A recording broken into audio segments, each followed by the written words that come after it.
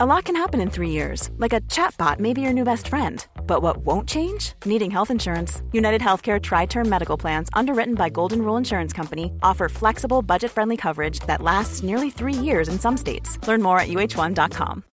Millions of people have lost weight with personalized plans from Noom. Like Evan, who can't stand salads and still lost 50 pounds. Salads generally for most people are the easy button, right? For me, that wasn't an option. I never really was a salad guy. That's just not who I am. But Noom worked for me. Get your personalized plan today at Noom.com. Real Noom user compensated to provide their story. In 4 weeks, the typical Noom user can expect to lose 1 to 2 pounds per week. Individual results may vary.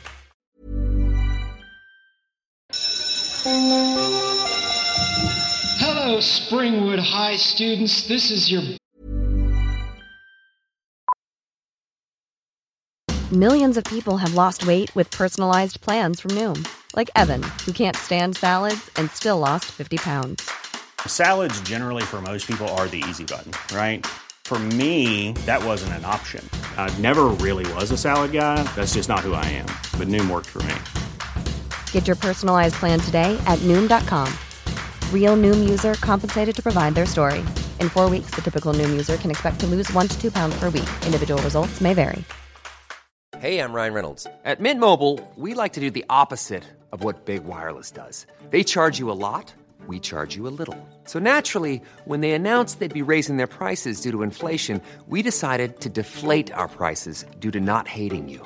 That's right. We're cutting the price of Mint Unlimited from $30 a month to just $15 a month. Give it a try at mintmobile.com/switch. $45 up front for 3 months plus taxes and fees. Promo rate for new customers for limited time. Unlimited more than 40 gigabytes per month. Slows full terms at mintmobile.com.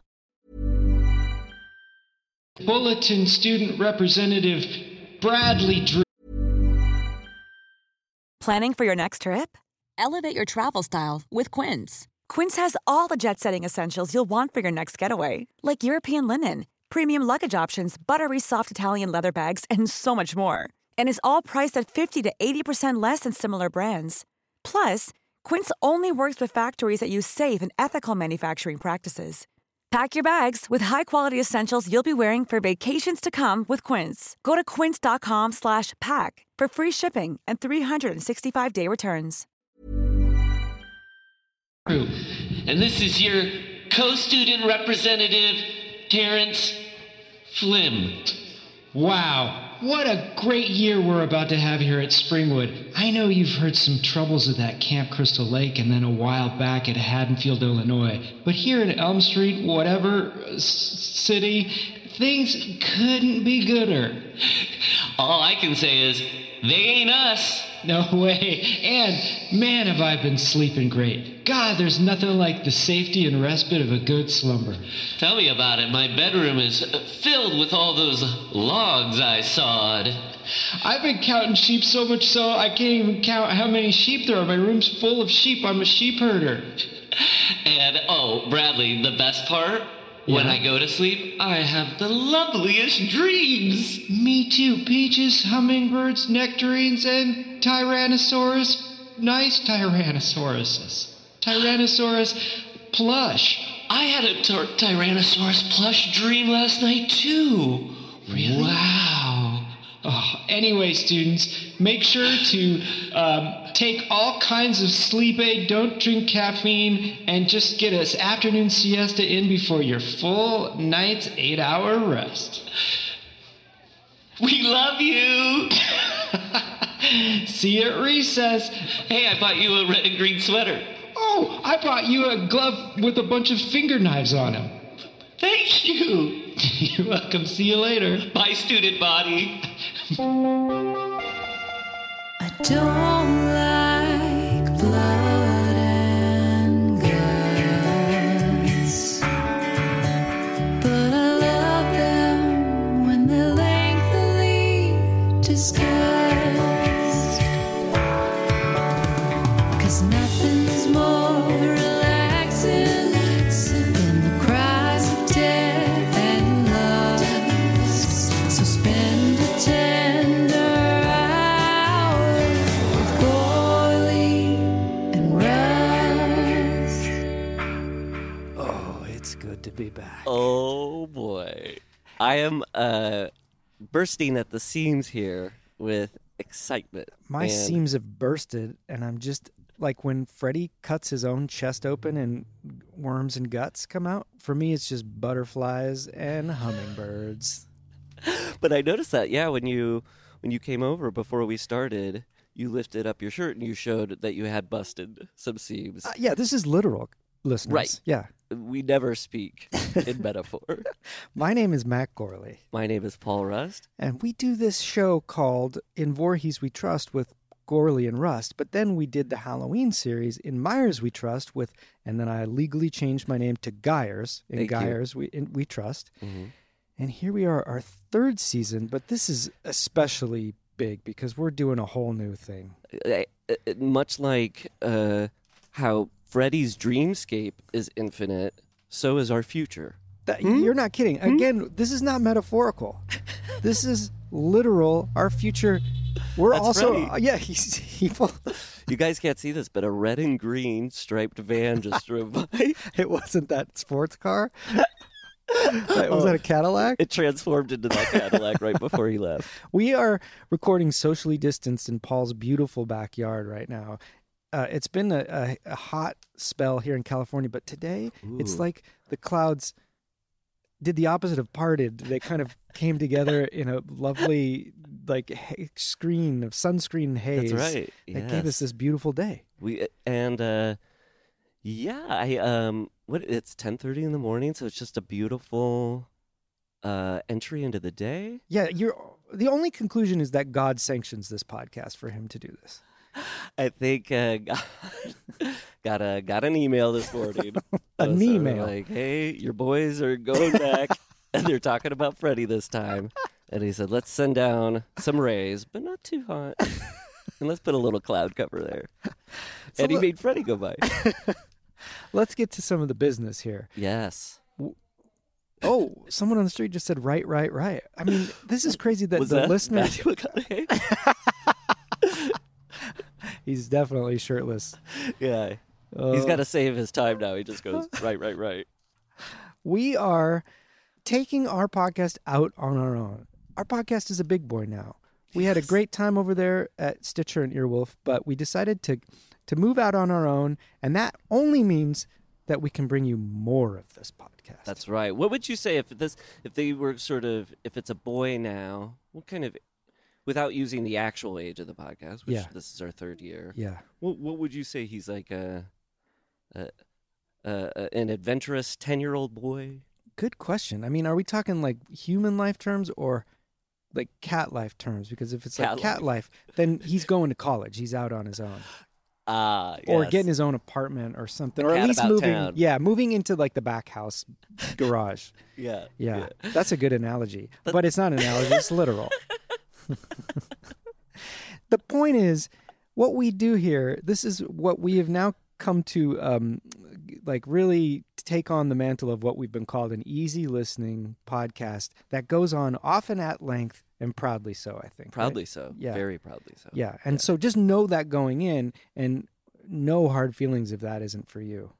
That's right. If you guys just want to go time out and shuffle off right now, that's fine. We don't, you know. Yeah. You don't even have to tell us. No, please don't. Please don't tell us. I'm getting some emails right now. But no, it's a warm lake, and we're just swimming in it. What lake? Crystal Lake. Oh my God, we are here. Freddie eventually has to get brought to, so we're not totally veering off. And I'm assuming we're covering that movie again.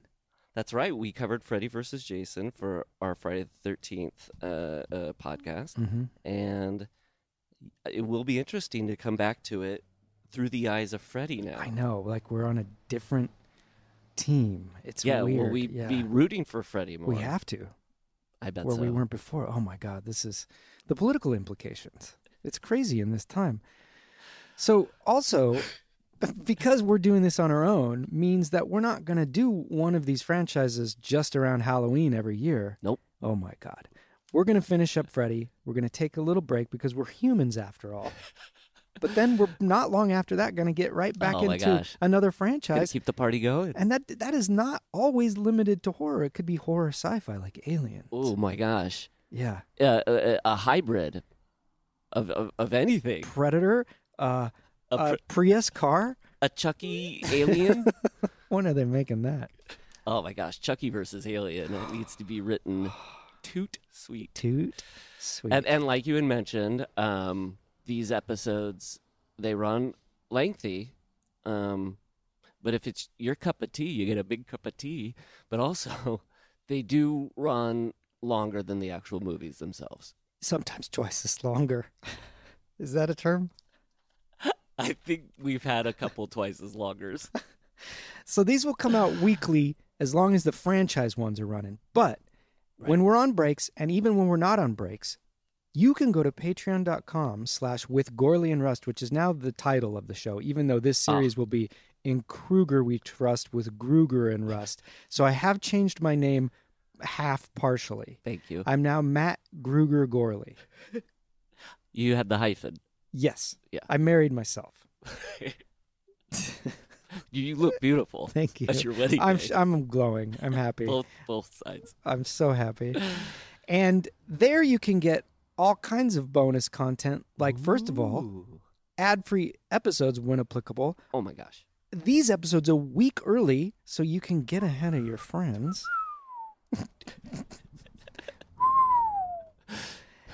Then you can get mailbag Q&A episodes, and here's the big one, the kicker. Feature-length watch-along horror classic film commentaries once a month where we will be revisiting things like Friday the 13th and Halloween. So if you don't want to pay for the Stitcher paywall, you can get it there all in one place. Same with these episodes. From here on out, everything will be there. Oh my gosh. Jesus. So exciting. Just God has sanctioned this podcast. That was partly why I was bursting at the seams. Yeah. Because I couldn't wait to share this information. It's good to be back, Paul. Oh, believe me, yes. I was thinking right before, or right when you appeared, I was like, I think this is a highlight of the last 4 or 5 weeks. Why? Has anything been odd, down, weird, cloudy? I'm surprised to hear that. No, this podcast is evergreen. So we wouldn't be talking about, how we, for the last few months, have been in evergreen. So did we get Freddie to overdub the word evergreen? I didn't even think it was. It sounds like it. Yes, it is Freddie. Evergreen. I can't even wait to talk about this movie because I have so much to say. I don't know. Is there any more business we need to cover? What now? BUSINESS or BIZNE? Well, we covered the BUSI, but do we have to cover any BizNaz? Any Boss Nass? Do we have to cover any Boss Nass? We have some Boss Nass to cover. I forgot about that. So like it is evergreen. Evergreen. It's a great time in the world with coronavirus to do that Boss Nass lip trill thing where he spits all over the place. If you want to increase your spreading abilities tenfold, do a Boss Nass impression. It's hard to be this far from you, even though I think when we recorded in my office the last season, we were even farther apart. Yeah, Jamie farther. We've name checked Boss Nass, Jamie Farr, and Freddie. That's appropriate. Yeah. So whatever level of laugh you had to those reactions lets you know what kind of epoch you fit in. Yeah, have you ever taken that online quiz of which, with Gorley and Rust, culturally relevant reference you are? Jamie Farr, Boss Nass, or Freddy Krueger? Sorry, Fred Krueger. I mean, we'll get into that. Yes. Wow. Well, should we just get into dip this. in? But we have to go to sleep, right? We do this in dream? Yeah. Good night, Paul. Good night. Oh, why am I in a boiler room? Like all dreams, I'm in the dream where I just fell asleep.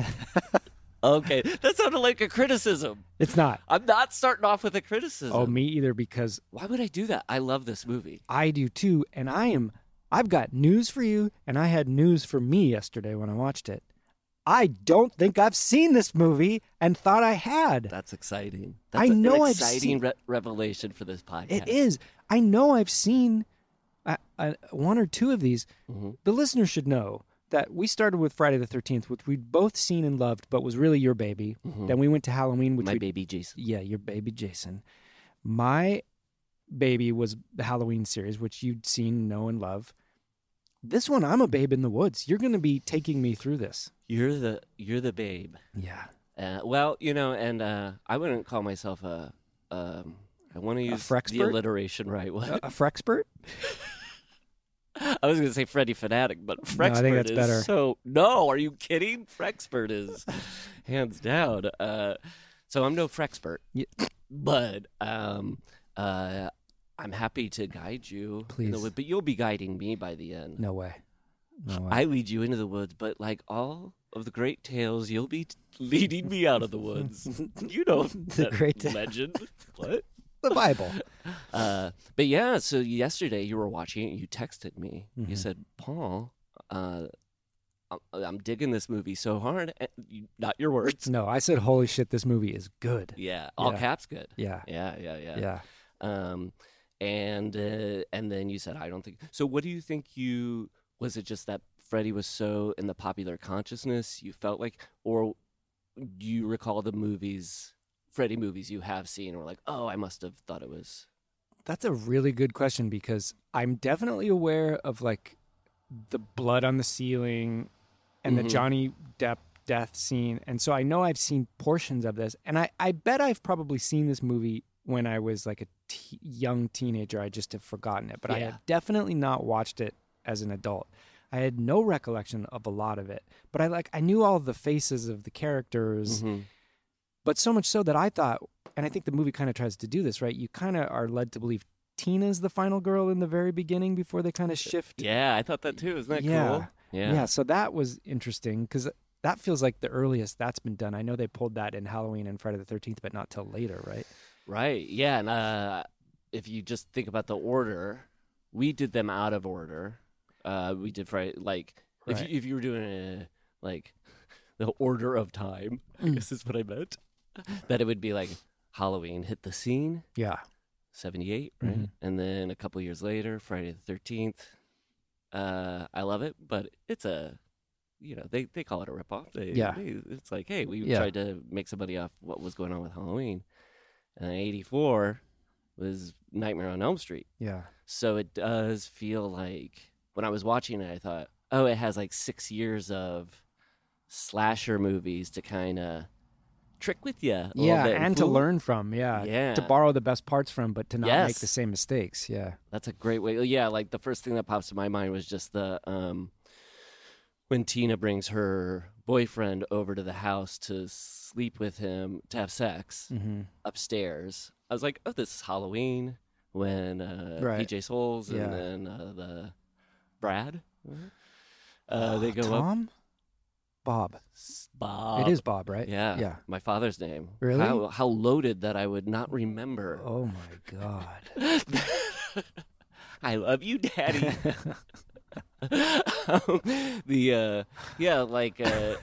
But so it seems like, oh, this is going to be a Halloween scene. Yeah. And then it takes a left turn where she's flipping and flopping on the ceiling. And you're like, this ain't no Halloween. It takes a left turn finding out that she's even open to speaking to that guy, because up until that point, I didn't even think it was just 80s like aggressive male character. I thought that this was actually like a schoolyard bully, like at-risk youth who haunts these three other kids. I had no idea that he was basically paired up with her. Their group dynamic is a little unorthodox. I agree. Because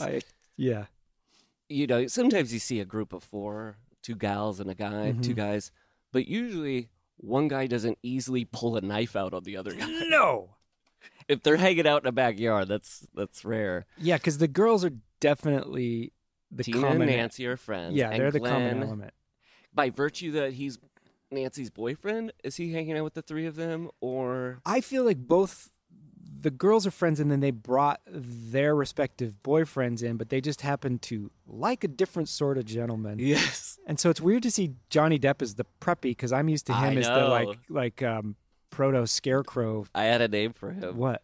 Johnny Prep. Oh, you're a prexpert. My Frexpert became a Johnny Prepspert. Johnny Prepspert. Oh my That's God. what he does when he dies. A big Johnny Prepspert. You don't know that. Huh? Do you really know that? No, when he dies in this movie.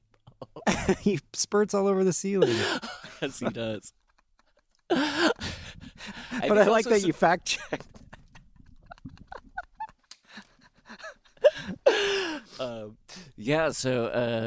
Right, so this group, have you ever been in a situation with that, Gorley? I did think maybe it is kind of more in adolescence where you kind of find yourself with another guy because he's dating your girlfriend's girlfriend, and you're just like, this? Yeah, not to that extreme. And I definitely would have been the Johnny Depp one. What? Yeah, I never had a knife pulled on me. But even just in like social clique style, preppy, I mean, it's basically the two sides of the movie, The Outsiders, have been brought together through these two girls. Yes. Heather and Nancy. Tina and Nancy. Yeah. So Tina likes the bad boys. Rod. Yeah. Who's no less a 50s, like, Bronx gangster. Yeah, and he even quotes, he does like an extreme version of Welcome Back Cotter's Up Your Nose with a Rubber Hose. Yeah, some kind of, was it Italian? Up your nose with a rubber hose, yeah. But it was like up your nose with a chainsaw. Like, is that what he says? I thought he was doing rotating. I thought he was like, up your nose, I forgot from bull. I think the way it works, it's sort of like those white and gold dress. Do you see a white and gold dress or a blue and black thing? It's actually the same statement. It's just how your ear. Oh my God. Or what's the you remember that little that viral thing where it was like you heard either like cocktail or green light. No? Okay. Don't Google cocktail or green light right now, please. And you'll get the sequel to Cocktail. It's about, getting made. The Great Gatsby. He meets The Great Gatsby. I mean, why wouldn't Tom Cruise revisit that at this point? Green light, Cocktail 2. Start that hashtag, listeners. Cocktail has one of the best taglines in all movies. What is it? When he pours, it rains. Oh, my God. Some genius. That is pretty great. Yeah. When Some he guys. pours, it rains. He's enjoying quarantine in his $65 million mansion that he made, that he bought after he came up with when he pours. Yeah, he should be. I mean, if there's any justice, he should be. That's like sort of sexual too, but I think that's like kind of implied, right? My sister had a mini cocktail poster taped to the ceiling of her bedroom. Taped to the ceiling? Yeah. So she could gaze upon Tom with his rolled up sleeves. Wow. Did it have the tagline on the poster? I think it did. That's maybe why it stuck with me so. He spent a few nights in that bed when she was gone, I mean. Yeah, after she went off to college. Yeah. I was like, now it's my Tom time. So yeah, that is two guys of the same opposite click-wise. Yeah. A prep and a greaser. Yeah, a greaser and a soch. Right. Yeah. Yes. That's the Outsiders. That term never stuck. It went to preppy. But let's bring it back. Let's stay with soch. Yes. Blend the soch. Yeah. And was that short for just like socialite? Yes. I don't know about... You're probably right about socialite, because I just knew it as like some sort of social... Yeah. But yeah, socialite, I bet. Wow. Which is like... S.E. Hinton, we know where she falls. She's pro-greaser. Yeah, she doesn't like the socials. No. She's from that side of the tracks. Let's say that Tina and Nancy live, like, Glenn lives on one side of the tracks, Rod lives on the other side of the tracks. Tina and Nancy live on the tracks. It's very dangerous. That's why there's so many scenes where that train is just ripping through their backyard. And everything shakes. Yeah, well, Glenn lives across the street from Nancy. Yeah, that's right. I don't know. It seems kind of like a romantic dream in high school to live across from your... But at the same time, I could see it being like... A nightmare. Hey, if we break up... Yeah. I don't want to see if your car's parked out front or not, No, Glenn. that's the real Nightmare on Elm Street. The Soch nightmare of a bad breakup, and you have to live with it on your street every day. The true Nightmare on Elm Street was Soch Ock. Soch. Soch Ockness. Let's talk about that title. First of all, it's a good title. Ooh, great title. Nightmare on Elm Street. Could have just easily been Nightmare on Elm Street, which is what I think maybe for years I thought it was. Oh, yeah, me too. Or I'd say In Nightmare. I'd use the wrong. My Nightmare on Elm Street? A Nightmare on Elm Street. That's like A View to a Kill. You don't need it, but it just kind of like it classes it up a little bit. Yeah, because if it was just Nightmare on Elm Street, it does sound a little déclassé. Yeah, just a little. Doesn't sound like the title generic. for a Soch. No, A Nightmare. A Soch came up with A Nightmare. Yeah. Oh yeah. Wes Craven's probably a closet Soch if he isn't just an overt Soch. Because A Night, it's like A Night to Remember. Oh, right. An affair to remember. Yeah. And it seems in every town there is an Elm Street, right? Right. So you kind of find a way to get into some people's brains a little bit. Right. They go, ooh. And then also it just sounds like, what is it? Like, Big Baddie comes to Small Town. Yeah. Right? You're right. I mean, it does a lot of the work for you. It tells you kind of like what the idea of this movie is based on, nightmares, but it's also every town America. Even though this was shot in California, they never tell you where it is, but it's assumed California. But then later I read it kind of gets shifted to the Midwest, to Ohio. Yeah, or I something. noticed that too. They don't ever, by Freddy versus Jason, it's all Springwood, Illinois talk, left, right, and center. Right. But yeah, I noticed that they don't ever say it. And Tina references in the very beginning, maybe we're all having the same dream before they go into school. She goes, maybe we're all having the same dreams because there's going to be an earthquake. Yeah, that was a big one. No Illinois talk. No way. Until you get to let's go to the Bears game before the earthquake happens.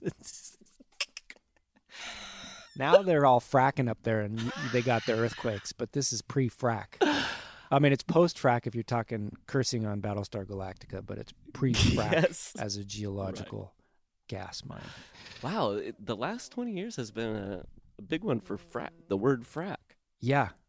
Yeah, Paul. I'm so sorry. It's a sensitive subject. Your eyes just crossed and steam poofed out of your ears. So I want to talk about how this movie starts with one of my favorite things that you can do in a movie, and that is close-up montage mission prep.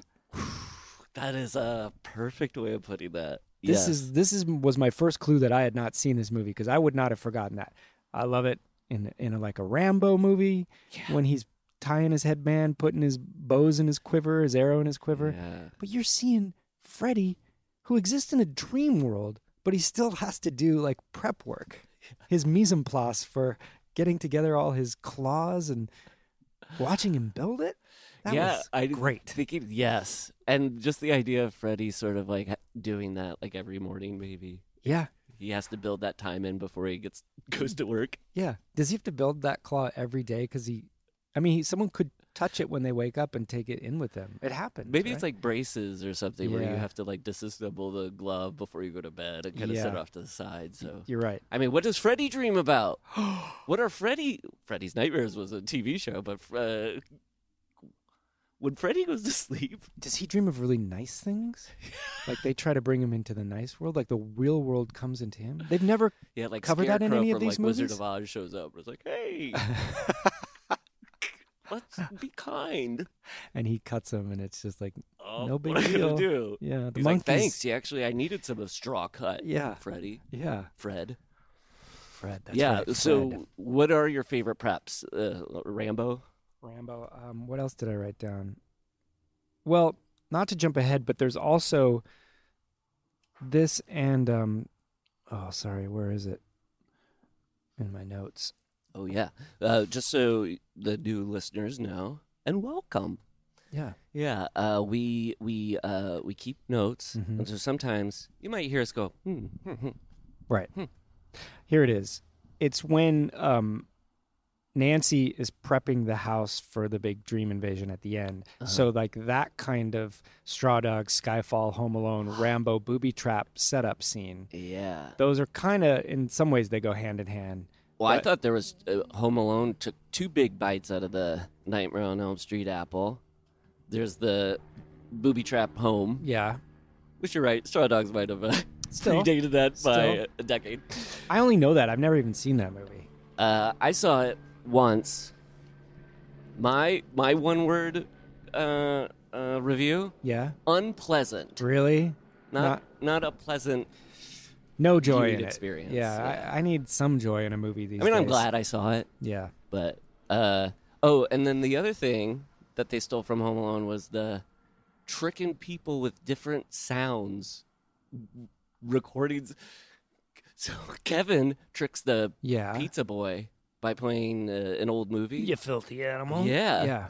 Glenn plays tapes from the airport to trick his mom on the phone. That's right. That he's with his cousin near the airport. That's another scene that made me realize I'd never seen this movie. I feel like every time I see that scene, I go, this is new. Special edition? This does not seem like it's a part of this movie. And let me just say, I'd say probably like 5 or 6 years ago, I'd seen Nightmare on Elm Street at some point, when I was growing up or when I was a teenager. Forgotten about it, knew it was good, probably watched it every 2 or 3 years with friends or something. But like the last 5 or 6 years, I've watched Nightmare on Elm Street probably like twice a year. Because I go, man, that movie's really great. I'm going to watch it. Yeah. And I put it on. And so I was so stoked. Maybe about a month ago, I got a hankering to watch Freddy again. I was like, I'm going to save it hold for off. the podcast. I'm feeling that way about Aliens, too. And I'm like, trying to hold off, but we'll see. You just want to have the freshest eyes you again. do. Yeah. And I couldn't be more fresh on this. It's exciting. Yeah. I'm so glad you liked it, because what a double bummer revelation that would be if you're like, I've never seen this. Oh, that sucks. Yeah, we're not here for double bummers. No. In fact, we'll often maligned installments in franchises. We do our best to not bum out about it. Yeah, I think maybe just that zombie sequel. I think that was section the only one was that a double really... bummer. But in our defense and his, he set out to make a double bummer. I mean, that is a double bummer. Well, we watched the. No, we didn't watch the 2 versions. We watched the 2 versions separately. Yes, didn't we? Right. Yes, right. Yeah. So in a way, that was a double bummer because we each watched a different version. Yeah. We and maybe you brought up our love for these movies just so people know, hey, this comes from a place of deep love for these horror movies. Right. We're not coming and thumbing our ding dong noses. No, we're not here. We're not experts. We're not here. I mean, we're frexperts. We're not experts. We're definitely frexperts. But we're not here to rip these movies apart. But we're also gonna, mention all the good and the bad. But that all comes with love. We like even the bad. That's right. Yeah. We find the good in Jason Goes to Hell. Yeah, and I think you guys know that. You're probably here for the same reason. I mean, nobody's watching these movies next to Citizen Kane. Yeah, but, whenever we watch one of these original movies, it speaks to the power of them. You go, anytime I watch the first Friday the 13th, first Halloween, first Nightmare on Elm Street, I go, oh, it's no wonder they based 10 extra movies after this, because it's so good. Yeah. And, you don't try to duplicate crap, so it does come from a good place. I will say that I think I love my Fridays and I love my Halloweens, and I probably have a place in my heart for those franchises that Freddy does not occupy. But I say all that to say this, Matt. Okay. I think compared to Friday the 13th or the Halloween original, Nightmare on Elm Street for me, still carries the most capacity to scare me and sort of rattle me. Really? Yeah. That's the opposite for me. That's interesting. Why opposite for you? What do tell? We've talked about this, I think, on the previous podcast, that he seems more in the supernatural world for me, and that doesn't scare me way. That should be the case for me too. Yeah. Supernatural stuff never scares me. So a slasher guy feels more like a threat to me, and so it does scare me, and especially did as a child. But this, I'm prepared to have more fun with, I think, because it's more, especially as I know these movies get campier and campier, and he starts getting a real feel for the mic, let's say.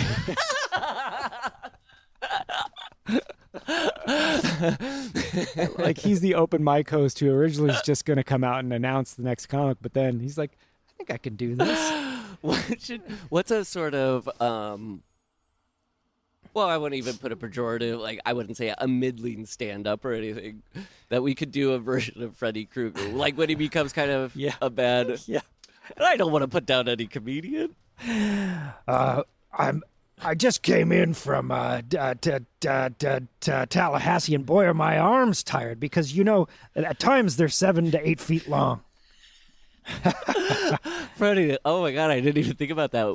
Freddy could probably fly with those big long arms, but it'd just be a lot of work. Yeah, those things. That scene alone made me feel like, hey, let's just stop for a second. Are we sure he just doesn't really just want to hug? Like that's his.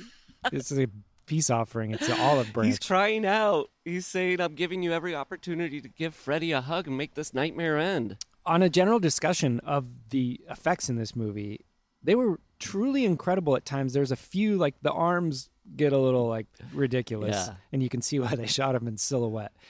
But there were so many effects in this, especially for 84. Yes, and all those like little in-camera, like old tricks of the trade special effects are like, really cool, like the flipping, whatever the sound or the singing in the rain trick or what, like the spinning room. Yeah, I guess that's a Fred Astaire, not Gene Kelly when he's dancing on the.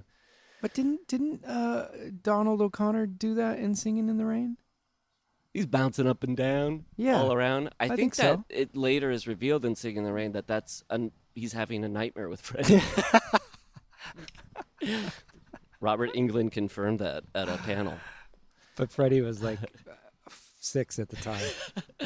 But I also like that part when the Freddy starts running at her, and then she runs, and then in camera it doesn't cut. She like runs into the other Freddy. Why do I feel like I so missed there's that? there must have been another guy dressed up as Freddy chasing her. Yeah. And then the real deal is over to the side. And, I'll say the thing that most surprised me. What? This is try to figure this out, people. Okay, can I want to try too. Yeah. Okay. I rewound this like 2 or 3 times because I want to know, how'd they do that? When Tina's standing in front of the flame, when she's in the nightmare boiler room. Yeah. Like the beginning opening. Yes. Yeah. Right before Freddy jumps up behind her and kind of like surprises her by coming up from behind. Mm-hmm. She walks like from back to front, like 5-6 feet, and there ain't no like clear stepping over Robert Englund. Like it's some way that she like walked forward. I don't know if Robert Englund just kind of like they pushed him in a little thing and he got behind her or something. Yeah. I love to think that kind of thing happens, that as good as it looks on screen, if you were to just pull out a little bit, how rinky-dink, I'm sure a lot of this was, because I know with the hand, the big long arms, the hands were connected to fishing pole lines. Literally 2 grips with fishing poles, just holding those ends up. But just imagine pulling out and seeing just 2 guys with their bellies sticking out of their shirts holding the I caught a Freddy hand. Well, I thought about that. Like the people who work on Nightmare on Elm Street, it probably seemed like, I mean, Wes Craven was certainly like a respected horror filmmaker, but I bet for a lot of these people, it's like, this is a job. Some people see this movie. I know how this goes. Most people don't go, everybody goes in the first week and then it's kind of forgotten about. But they had no idea the magic they were working on this movie. I think also what I was saying, like, it somehow has a capacity to kind of rattle me and stuff. Mm-hmm. I think it's just, like, not as comforting or cozy. No. Like, Halloween is definitely, like, you go kind of through, you go, this is normal, and then I kind of get pushed into something dark. But this movie is, like, when it starts, it's like the sound of screeching.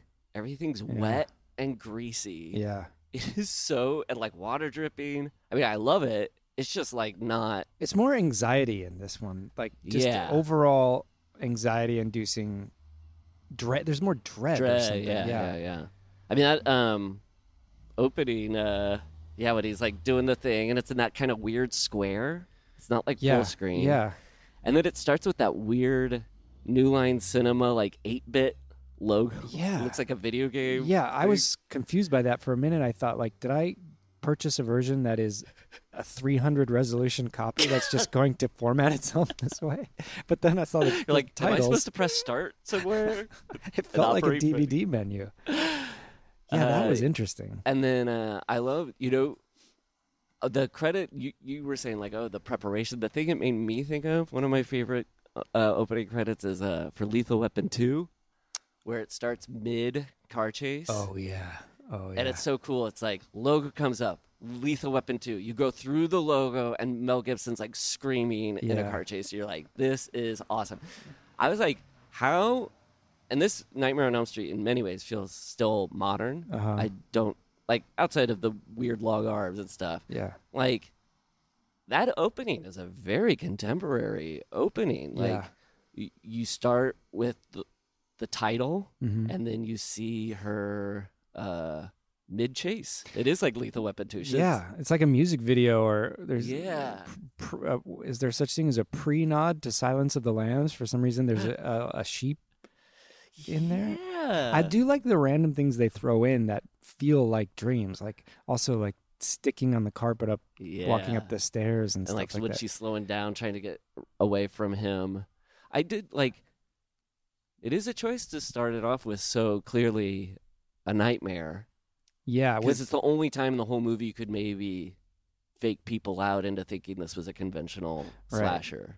Especially when you're kind of doing the girl who isn't your main girl. Yeah. It is an interesting choice. And that does feel like you're saying like 6 to 8 years of or 6 years, I guess, of slasher education that it can eat up before it makes its decisions or something. Yeah. I mean, I wonder if you're...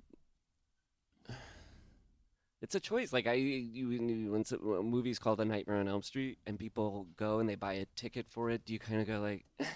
I guess you just got to start with a nightmare because nobody's going to fall for this. Let's put a sheep out there because they're expecting a nightmare, so... Nothing says nightmare like a sheep. I guess if she was counting sheep before she went to sleep. Is there any moments in the nightmares where you go like...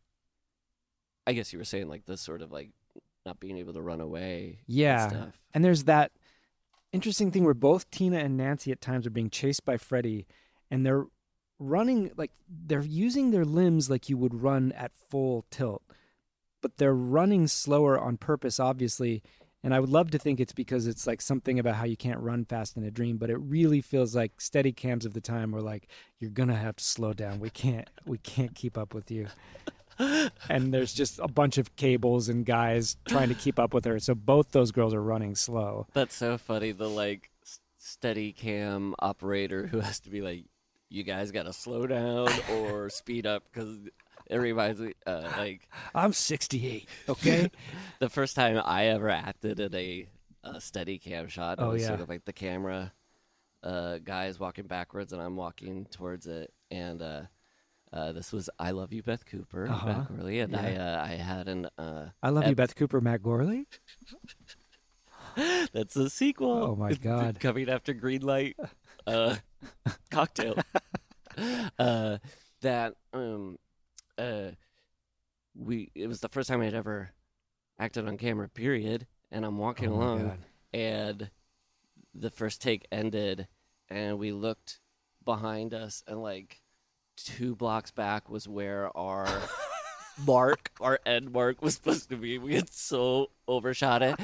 And, I'm a little bit of a perceptive person when I feel I might have upset people or pissed them off, or they are like, what? This is the next 3 months, this loser.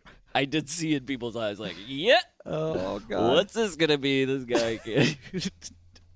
And then the next time they just tether you with one of those like blue telephone cord kid leashes that you use at the mall. Latches onto me about 2 feet before end mark, and then it pulls me back.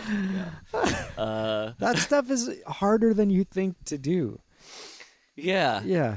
Think about it. So many actors, they have to do that and be super attractive. Oh my gosh. Hard enough this morning here during COVID, and I haven't showered. Well, it's funny. We hear a bit of drilling. I know when we were first talking, like, oh, we're going to record outside. Maybe we'll hear some birds. Yeah. Wind blowing through trees, and it'll be like camping. Yeah.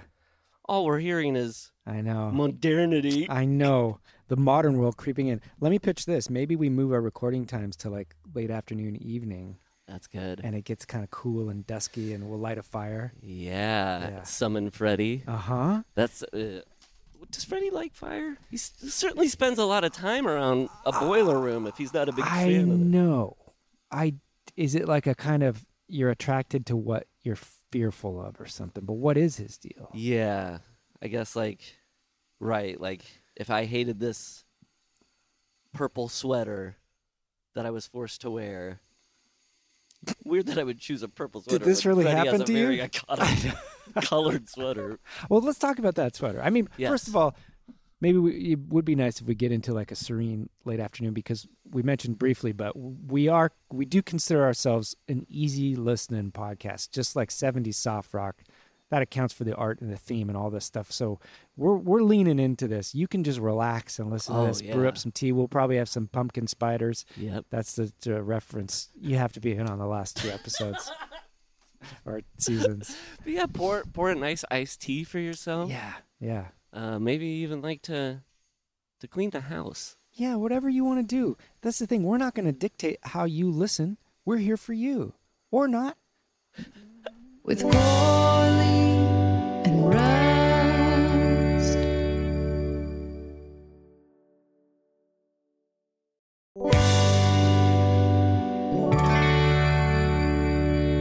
This did make it feel like fall, though, watching this movie, and I loved it. But that sweater, so I was watching a little bit of behind the scenes, and Wes Craven talks about how like the retina perceives red and green as the most opposite colors possible, and he liked that stark contrast. But I have that color blindness, that red and green color blindness, so I never fully perceive his sweater if I did, it would feel like Christmas, but to me it always feels brown and gray. I see colors, but when red and green are close together, it's not easy to separate.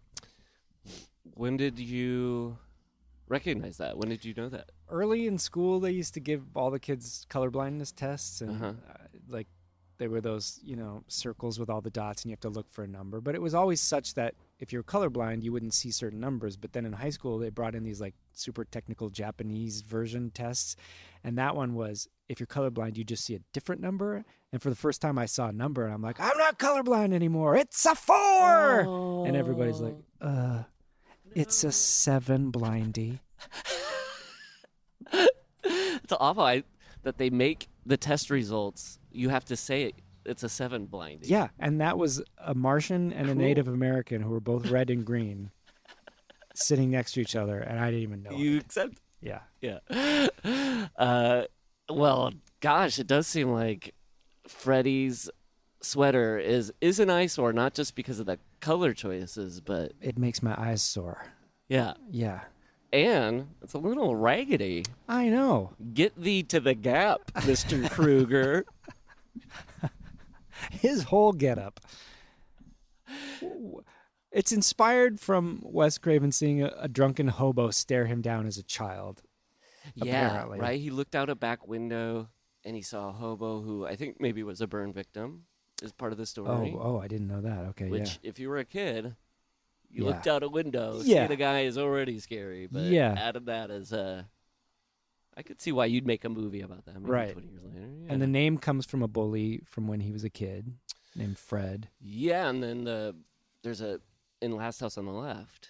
Right. There's a character. The bad guy's name is Krueger too. Yeah. So Craven really had his number on this Krueger fella that he grew Right up with. what you know.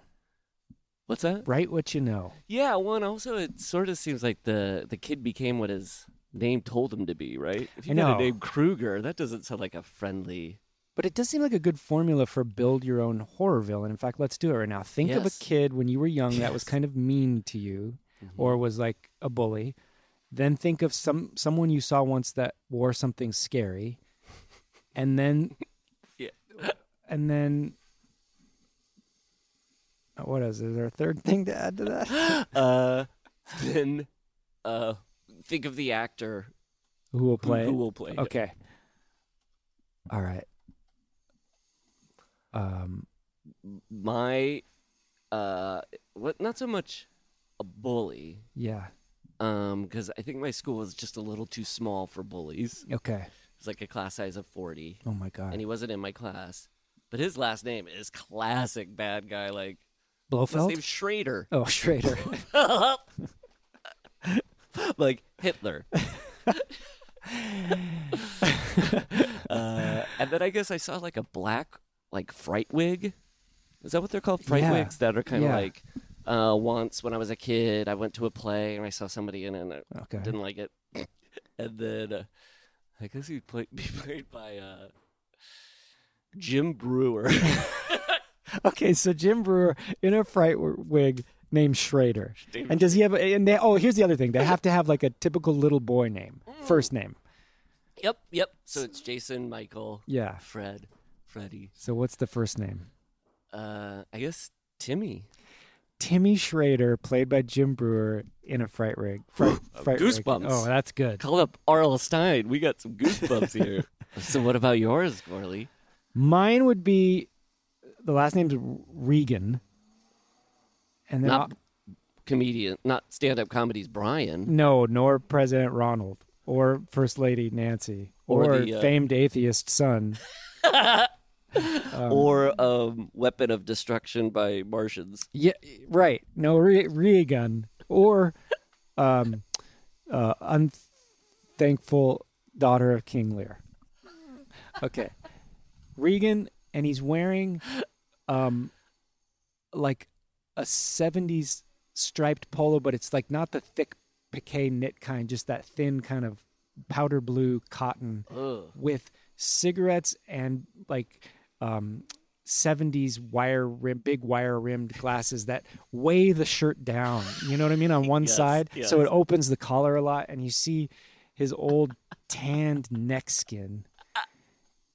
And there's some white chest hairs popping out. Yeah. Little salt and pepper. Yeah. Little something for everyone. Okay. And his name is Billy Regan. So Timmy Schrader and Billy Regan. Don't get those two together. Or maybe like a Freddy versus Jason sitch. We want them to duel. Anyway, listeners, do that at home and share it with your significant others or family friends.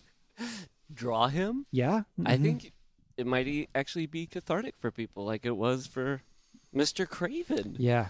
My guy, not Regan, he's a nice guy, but he was troubled on the block. But the guy that I'm thinking of that wore that was also the guy that owned and ran the toy store at the local mall. The scary... Vicky's Toy Town. Yeah. I've told you about that.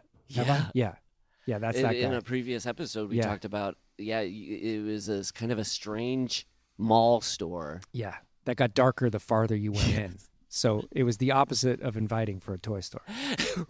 Right, maybe it was sort of like, you know how they say like the test to become an attorney is just really hard to make sure every asshole doesn't become a lawyer. Yeah. Nice work.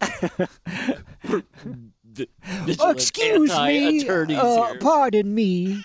I can I'm so sorry, speak Southern to lawyer. this if you will. Look at my poor little client. You may know me as the sort of, I don't know, Alan Shapiro or Johnny Cochran for the much maligned killers of children in camps, neighborhoods, and dreams.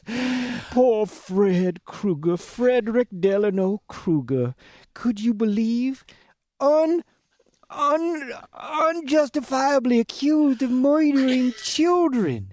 And then burnt in a boiling room. Why didn't you boil him instead of burning him? Boil him in a boiling room, burn him in a burner phone. What? I rest my case. Order the court. Well, what? Mr. Southern gentleman lawyer, I gotta say the clients you've been taking on have been less reputable each time. Excuse me, he dressed up in a nice Christmas sweater. Look at that boy. Jason, at first, fairly sympathetic. He drowned as a young boy. His mother was very distraught about it. No further questions. Yes, yeah.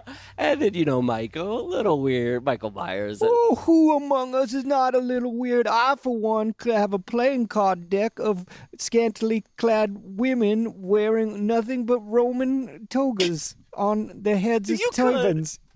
You could. But you watch your sister brush her hair naked.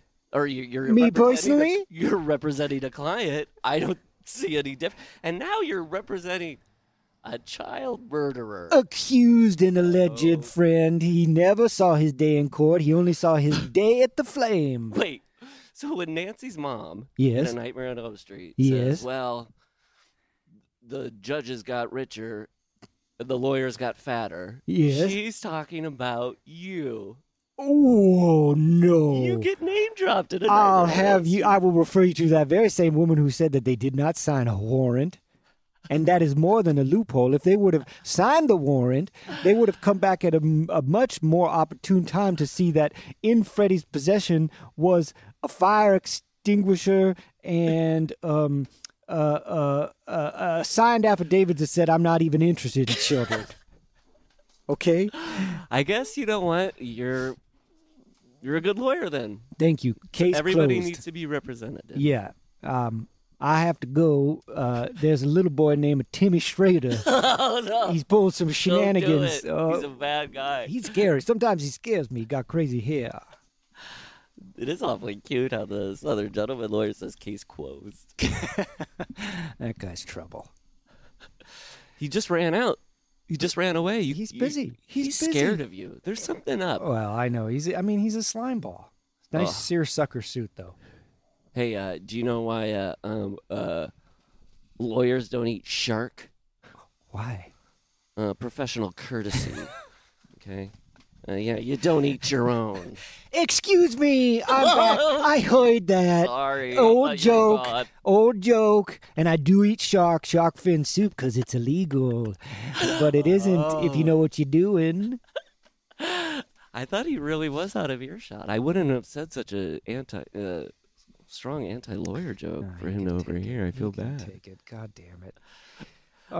So we are in minutes of the movie, probably 5 minutes less than? Generously, because we're 51 minutes into this podcast, so that means we're going, at this point, 10-1. Oh, ratio-wise, on the scale. Yeah, so we're talking about this movie's 90 minutes long. 900 minutes? No. 2? Wait, hour and a half times 10 is 15 hours. 900 minutes. 900 minutes. Settle in, hey, everyone. This is Matt Pinfield with 900 minutes. You know they're going to do it. And this is Kennedy. I think I'm a conservative. Am I conservative now? I don't know. Give me a Fox News show. All right, well then, we're never going to feel rushed, but we won't make it 15 hours. No. Well, yeah, that's true. Hey, I know there's like aren't there two really good kind of newer documentaries about this series? And I should wait to watch those, right? Yeah. There's a phone happening somewhere Weird. outside, like an actual phone. That is. What if? And now it stopped. Is a tongue gonna come out of his microphone like in the movie? He gets a lot of tongue action going. And I will say, this leads me to something I wanted to discuss. Freddy is definitely the most sexualized of the slashers we've seen. Yeah, I think it goes Freddy, Michael, Jason. Because we realize Jason's an incel, right? Yes. I think Michael and Jason are both incels. Yeah. And Freddy is not. No, he's a Nin fan. A Nine Inch Nails fan? He is? What? Oh. Well, I bet, because of his glove. Oh, my God. Is that what they named it from? They should have? I think I heard it. Going by what I heard on a bus to a track meet, let me tell you that it's you based can take on this to the bank. When we die, our nails can grow still to that 9 much? inches. You got to be dead for a long time. Or maybe it's like we have enough in our nail juice in our body to make 9-inch nails. Nail juice. That should have been the name. Nail juice? Yeah. Trent Reznor really screwed the pooch by not calling it nail juice. Yeah. Okay, so Freddy got fingered. That's another thing. Yeah, we should watch that for the Nightmare On Elm Street franchise. What if that was originally like a Freddy Krueger like spec script? Yeah. And they were like, well, we'll keep the name. Yeah. But green lit, but change the script. Keep the name, change the script. Green Tom Cocktail?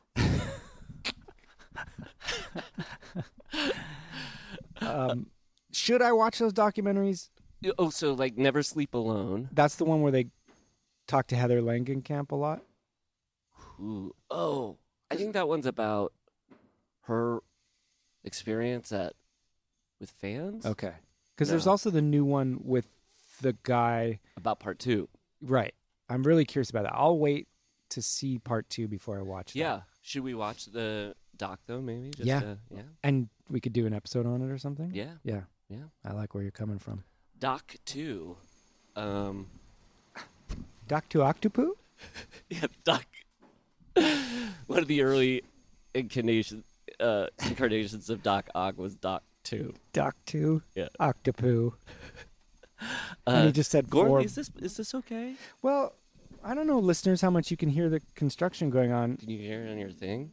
Yeah, but there's just nothing we can do. I love it. I love it. I mean, this is the world podcasting is in. Well, and I think easy listening is not the complete repression and negligence of non-easy listening. It's saying, there's other things out there, but in the face of that, we're being courageous and saying, no, we are easy listening. Absolutely. Part of easy listening isn't just that what you're hearing is easy to listen to. It's got to be like, hey, you got to go easy on that.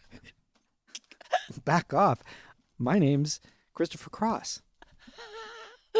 Christopher Cross, one of his big hits was Back Off.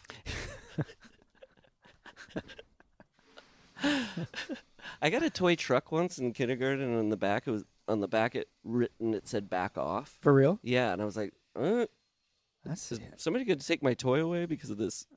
Seemed a little. Wait, you were worried like a parent would come along and go, "That's too aggressive." Be like, "That's too profane." We know what "back" is substituting for here. Oh, I didn't even put that together. Wow, it was a little fearful. I didn't need to be that scared about my truck in retrospect, Matt. You get no judgment here. But yeah, I have seen the Freddy documentary, the one that is about all the movies, and I really I dug it. And I think the people who made Crystal Lake Memories also made the Freddy documentary. That's exciting. So yeah, a lot of love out there. That's what's great about loving these movies. There's no shortage of other things that people make and do in their celebration of it. Right. Yeah, there's a lot to go along with it. If you like Merchant Ivory movies, good luck finding a fan base online that's as big as Freddy's. No supplemental material, no conventions, no... Mm-mm. Do you think there's Merchant Ivory Reddit board? Can we start one? Yes. God, I bet the Merchant Ivory Reddit board is very polite. It would have to be. Or what if it's just a bunch of like QAnon fucking trolls that are like, fuck you, Howard's End. I don't even know what's a Merchant Ivory Maybe they're film. using the Merchant Ivory Reddit board as like, it's a hideout space. They're like, they'll never suspect That's brilliant. QAnon here. Maybe we should make whatever Reddit discussion board pops up for this podcast should be called Merchant Ivory, and you have to know that to get in. That's the well, best. Now that I've said it, it's probably going to happen. Well, keep that in mind, listeners. Yeah. What are the Merchant Ivory films? I know that this is what you're interested in. What are the films some you of them least came out expect? at the same time as these movies. We can talk about them. What films did you least expect us to talk about? So true. I think, A Room with a View and Howard's End. And they also did Call Me By Your Name. Seriously? Yeah. I didn't even know they were still around. I thought it was just anything with Helena Bonham Carter. Helena Bonham Carter, her career is a bit of a 180. Yeah, she went stuffy period pieces to like genre Yeah, Yeah. and sort of like if you need the like, I'm sure it was Fight Club that kicked this off, but just sort of like cuckoo damaged Right. person. Yeah. But you ain't no period piece person. No way, Those man. are two. Like our podcast, she's straddling both things. Yeah, and God bless her for it. I am curious about the crossover of Merchant Ivory and Splatter. There's got to be something, right? Yeah, the Venn diagram. I mean, the closest I can get is Helena Bonham Carter was in Kenneth Branagh's Frankenstein, but that's not quite right. That is really good. That is sort of like where those worlds meet. She does end up as the bride of Frankenstein, and it's one of the creepiest things I've seen in a movie when she finally ends up at that, because the way she's beautiful, but she's also got some, features. Haunting qualities. And when she's bald and got burn marks, and she's kind of Freddy's ideal lady. Yeah, Freddy would be like, yeah. He just went, huh? Yeah. Sign me up. Freddy's on the redneck tour, the blue collar tour, I guess. Sign me up.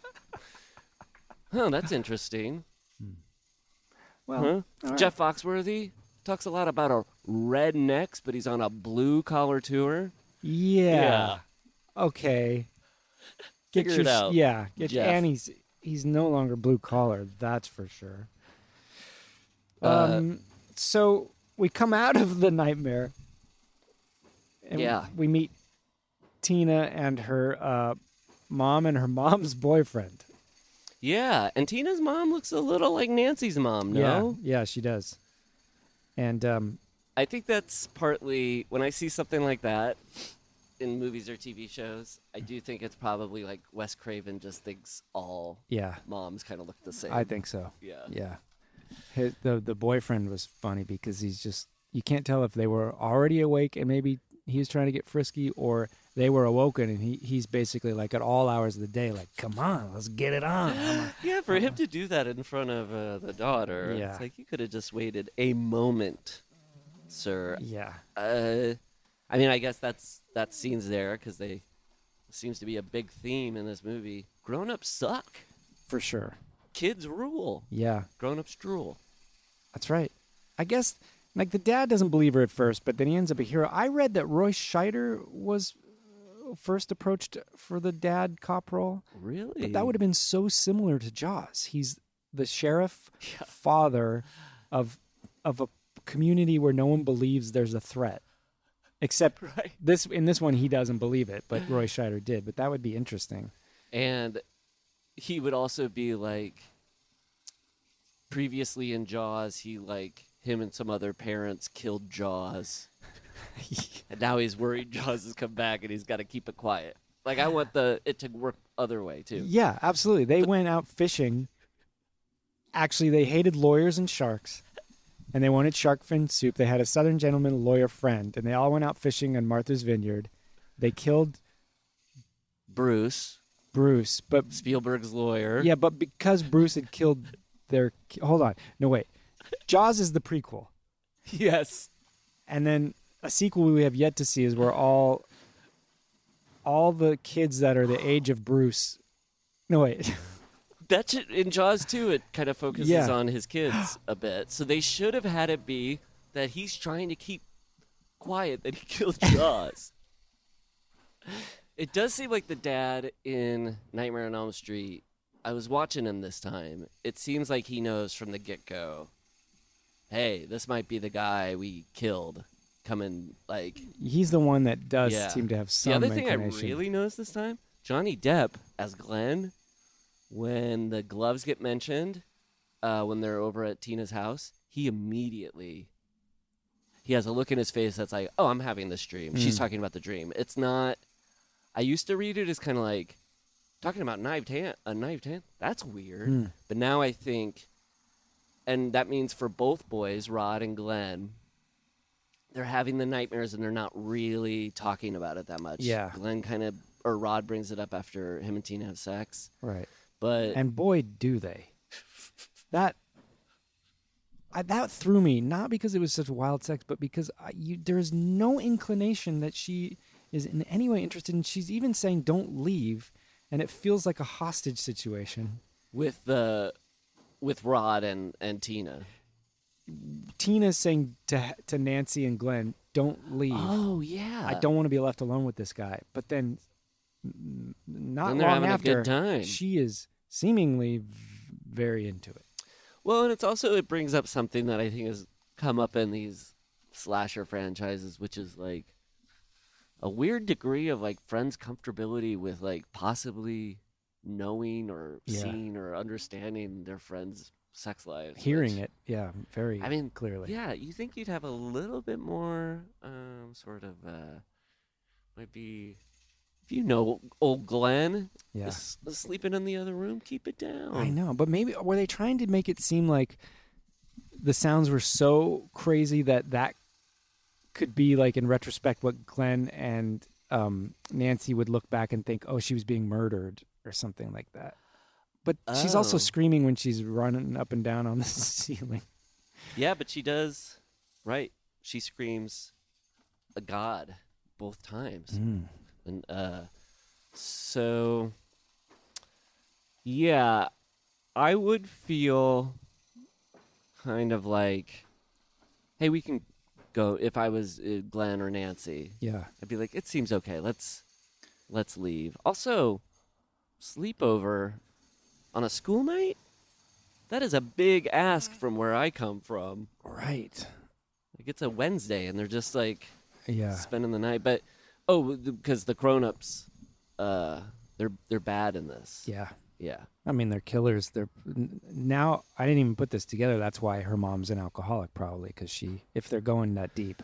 Yeah, she feels sad about what did you think about Mom likes vodka? Boy, does she. She sleeps with a giant tumbler of it. And also in the end, this is crazy the way she delivers. Hold on. Sorry. No. She comes out and it's supposed to be all happy and, sunny and everything's fine. And she just has a huge smile on her face and goes, they say you've bottomed out when you can't remember the night before. Like, isn't that funny? Well, I guess I blacked out. Isn't that cute? Well, I'm not responsible for being a negligent parent. I mean, I do love in these movies, all the Nightmare movies, but particularly this one. And I think like Wes Craven in general, this is like a thing in all of his movies, is sort of like the kids know better or they're smarter. Give them some credit. Yeah. And I think Halloween has some moments where you're like, these are real kids talking. But I do feel like these kids, more than the other movies, are kind of more like respectful of teenagers and they... I agree. It's not like talking down to them. It's more realistic, I would say. It does not mirror the real world, because I can't remember if I told you this story on previous podcast episodes, but did I? Where I went to Wes Craven's house once? No. So I had a friend who was somehow friends with Wes Craven's assistant, and on New Year's Eve, she was throwing a party at his house, and he was out of town, and we went to it. Much like Tina's mom being out of town. Yeah. And we're just walking through his house, and there was all these people there, and there was the Elm Street street sign up above one of the rooms, and there was one of the gloves, and like everybody, as far as I know, was being respectful of it, but that assistant got fired. I do know that because he did not approve of the party. Yeah, that's all I know. I was just gonna say, like, was the party Craven approved? But it wasn't. No, it was not. Oh my gosh, that person took a considerable risk. Bold, yeah. Can you imagine? I mean, I guess if you were like, hey, I could have 50 friends come over and get to look at a Freddy glove, I'd be tempted to. Yeah, and it didn't seem like anybody was interested in that because it was like up in the Hollywood Hills. There was amazing view. It was a nice house. It was kind of a modern house. It wasn't huge, but it was nice. Wow. And everybody was it felt like one of those parties from a TV show like Entourage or something. Not like there was cocaine and topless people everywhere. It just kind of like hip people that I have no idea who they are or what they do or where they're from. I was just with a small group of friends. And I know that's only happened to me like once or twice where I wind up somewhere and I go like, oh, this happens every night probably somewhere. Yeah. And I'm not aware of it. Yeah. Just like, a lot of well-dressed people. Yeah. being cool. Yeah, and I was just there looking at the props, or going like, Man, I would to snoop around in the Craven Cave. And we talked about this on the Friday the 13th podcast, but Last House on the Left, written directed by Wes Craven. And Hills Have Eyes. Yeah, and produced by Sean Cunningham. Yeah, right. Who directed Friday the 13th. So they kind of all splintered off a little bit. When I just said written directed by Wes Craven, I think that's also why this one's really good too, because I think when somebody can take something from writing to shooting it to editing it, it just sort of stays together. And same with the Halloween. Yeah, I think so too. I watched the documentary a bit, and he seems like a really smart, kind of even-keeled guy. And I was really surprised to learn of the origin of this idea. Do you know about that? No. That he had read in the LA Times about this, like, they called it, what was it, like Asian death syndrome or something? Somebody would get so exhausted because they were afraid to go to sleep. And they die in a nightmare. And then there were 2 more articles that followed, and he was just like, this is something. Maybe that's partly why it can somehow not be fully paranormal. Yeah. Like, the idea of, well, I do think the scariest thing when you're in the movie is like when you're in the dreams, you're like, oh, I have zero control. Yeah. Like, that's a very powerful thing. In any other scenario with a horror movie, you're like, maybe they get out through the window or something. But particularly if the person doesn't even know that they're in the nightmare or whatever, then you're like, oh, they're so screwed. Yeah. But what was the Asian death syndrome was what it was called. And there were a lot of these Southeast Asian people that had escaped from the regime of Pol Pot and had traumatic experiences and were having these nightmares and stuff. So Pol Pot is kind of the Freddy.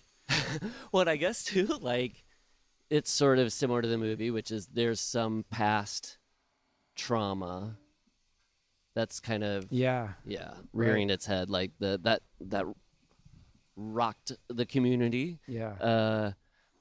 But I guess so. You're saying like Wes Craven read that article and then was like, that kind of gives me an idea for. Yeah, and this really is more fleshed out as a story than either Halloween or Friday the 13th, because like Friday the 13th, you get a bit of an origin.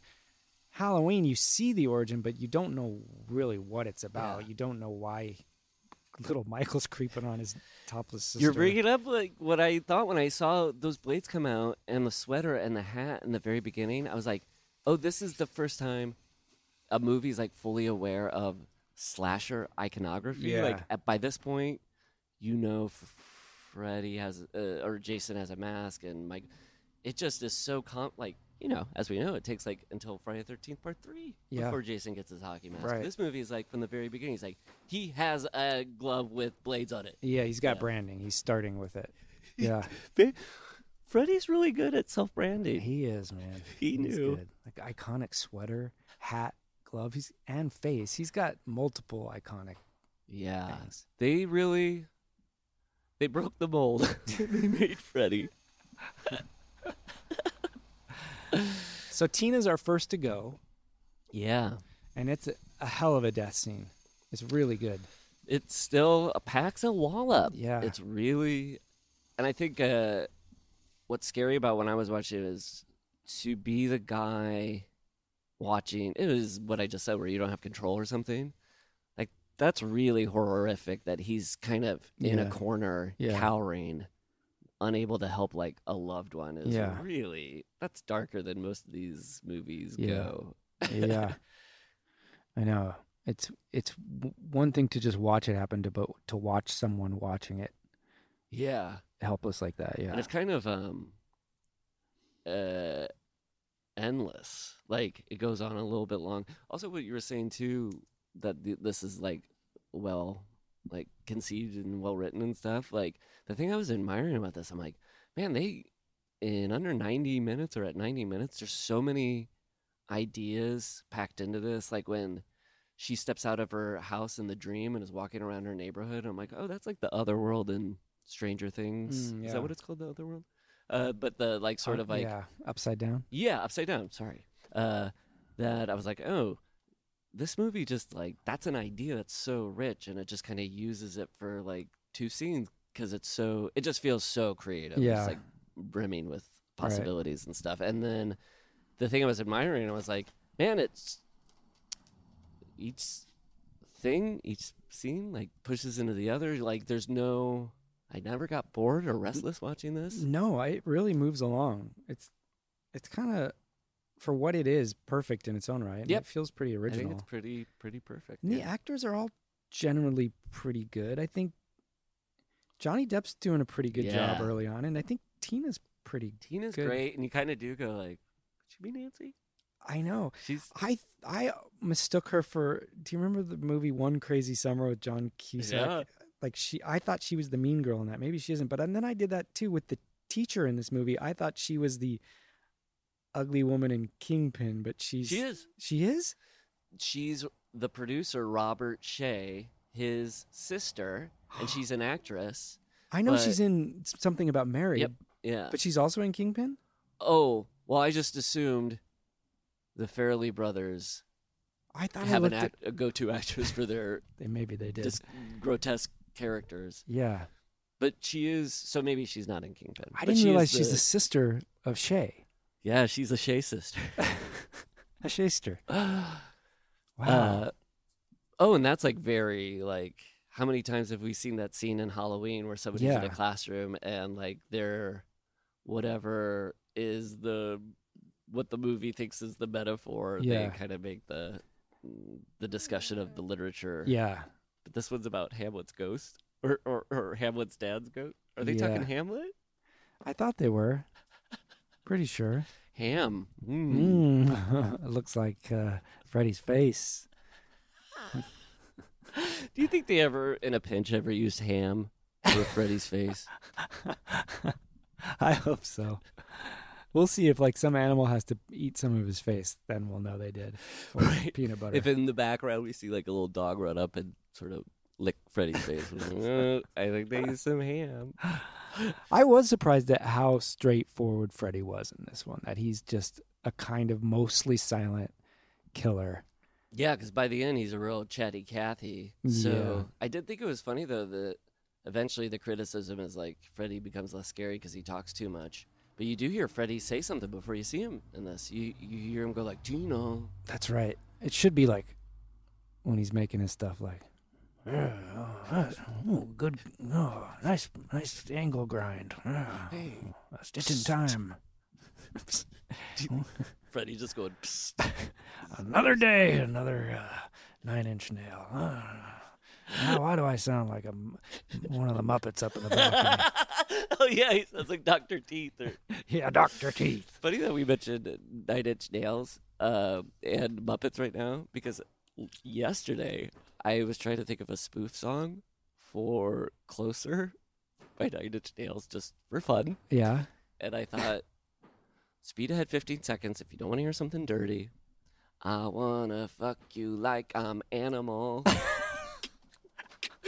Like a Muppet. Yeah. Yeah.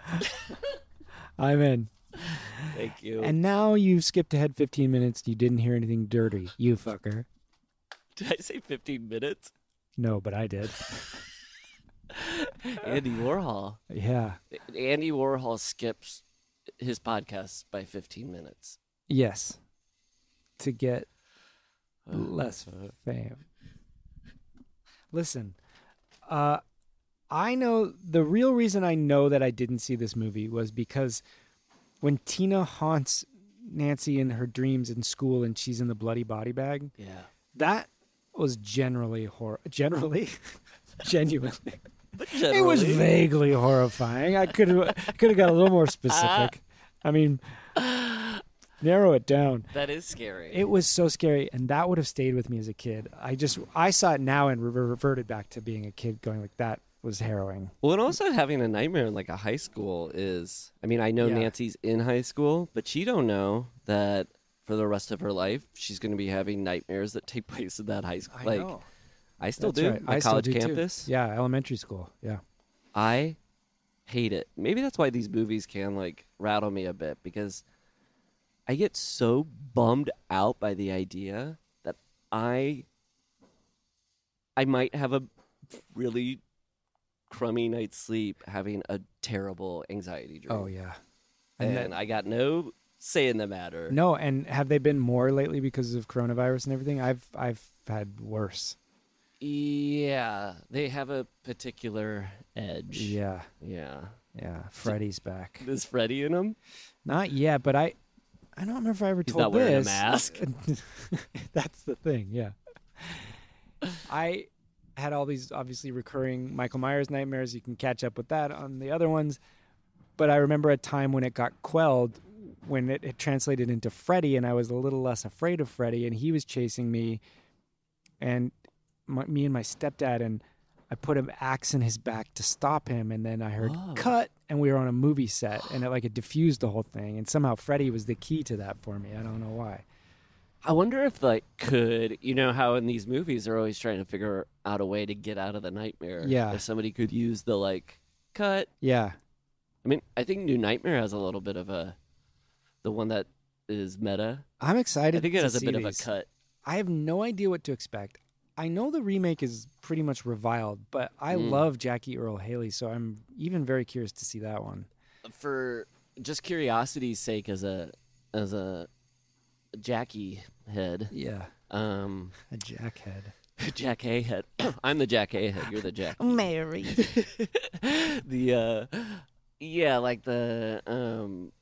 The remake is pretty bad though. Yeah. Is it like zombie levels of just depravity, or is it more just not good? It's sort of what I was just saying about what's so good about this first one is just it's so imaginative.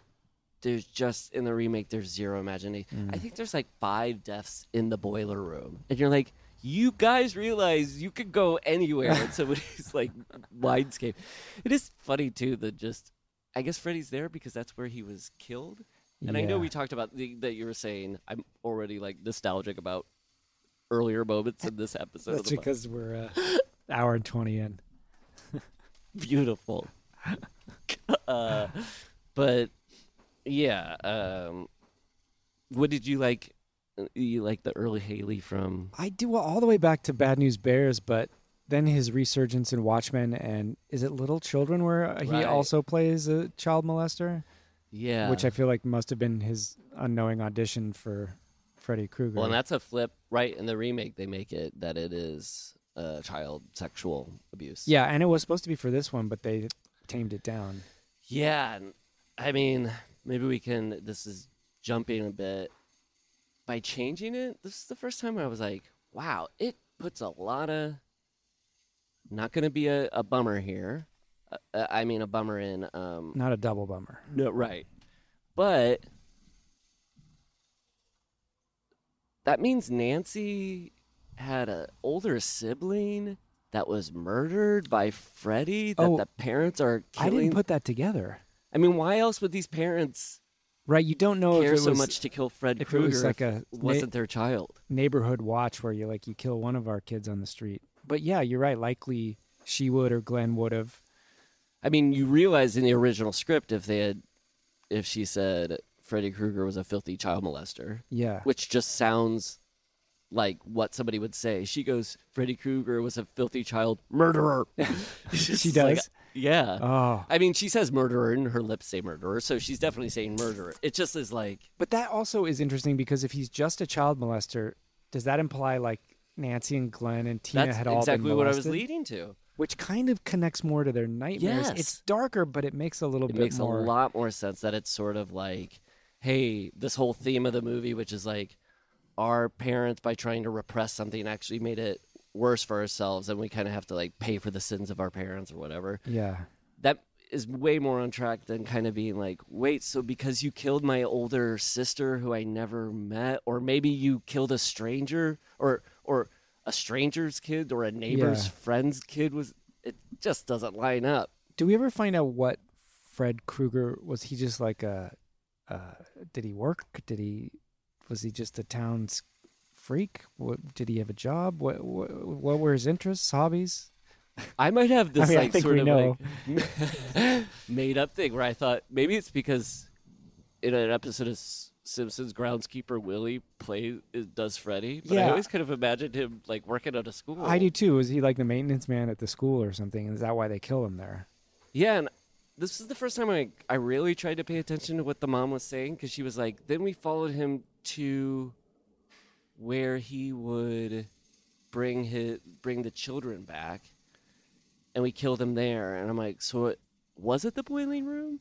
Because they don't say that. Is it where he lived? Or, I don't know. I guess we'll find out in later installments. Yeah, I bet they...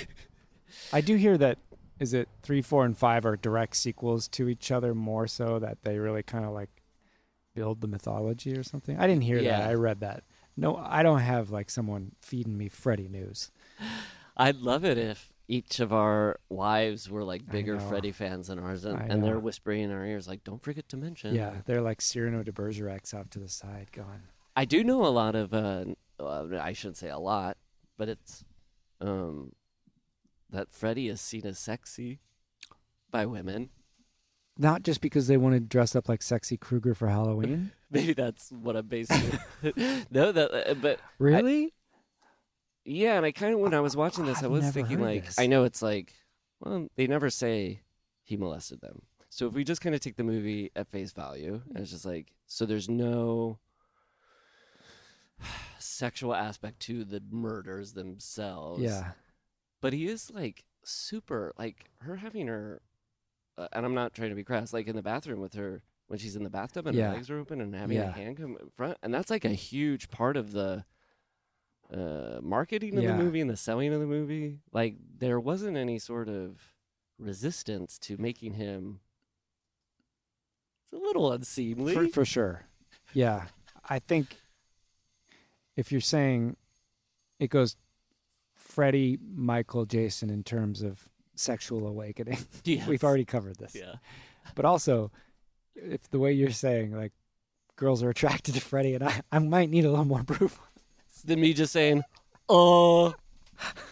But Michael would be next because he's also supposedly very good looking, right? We've heard that before. The idea is the face of an angel, but dark eyes of darkness. Where Jason, from the get-go, he's got some issues. Well, we got three guys here, and there's a game that people do. Fuck, marry, kill? Yes. Okay, let's play. Okay. Wow, this one's tough. This is tough. This is the toughest round of Fuck, Marry, Kill I've ever played. Okay, I've got it. Let me think. Okay, I got mine. I'm going to kill Freddy because I feel like after a while the jokes are going to get old. And wash that damn sweater. I know. He's always on. I also chose to kill Freddy. Okay. I have a feeling we're heading in the same way. I'm going to fuck Michael. Yes! Because I've got a lot of deep-seated issues with him, and I don't want to live with him, and I don't want to deal with that my whole life. But I want one crazy night of getting that out of my system. Yeah, and also you could kind of like be in a way sort of like, people would be like, you're not scared of Michael Myers? And you go, no, we had a one-night stand. It's whatever. Like, it's a way I left to kind him. of like, I broke up with him. He tried calling the next day. And and he's a good-looking guy.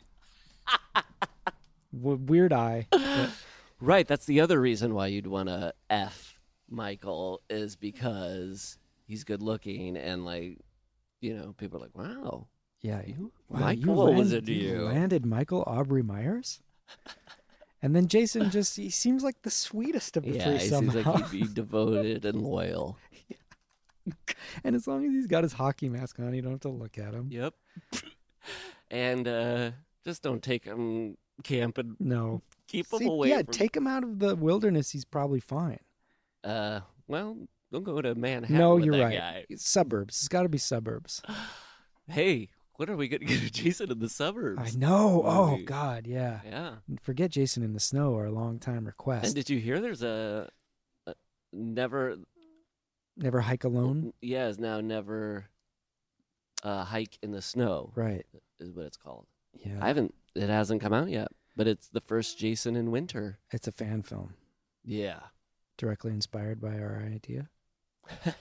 We'll see.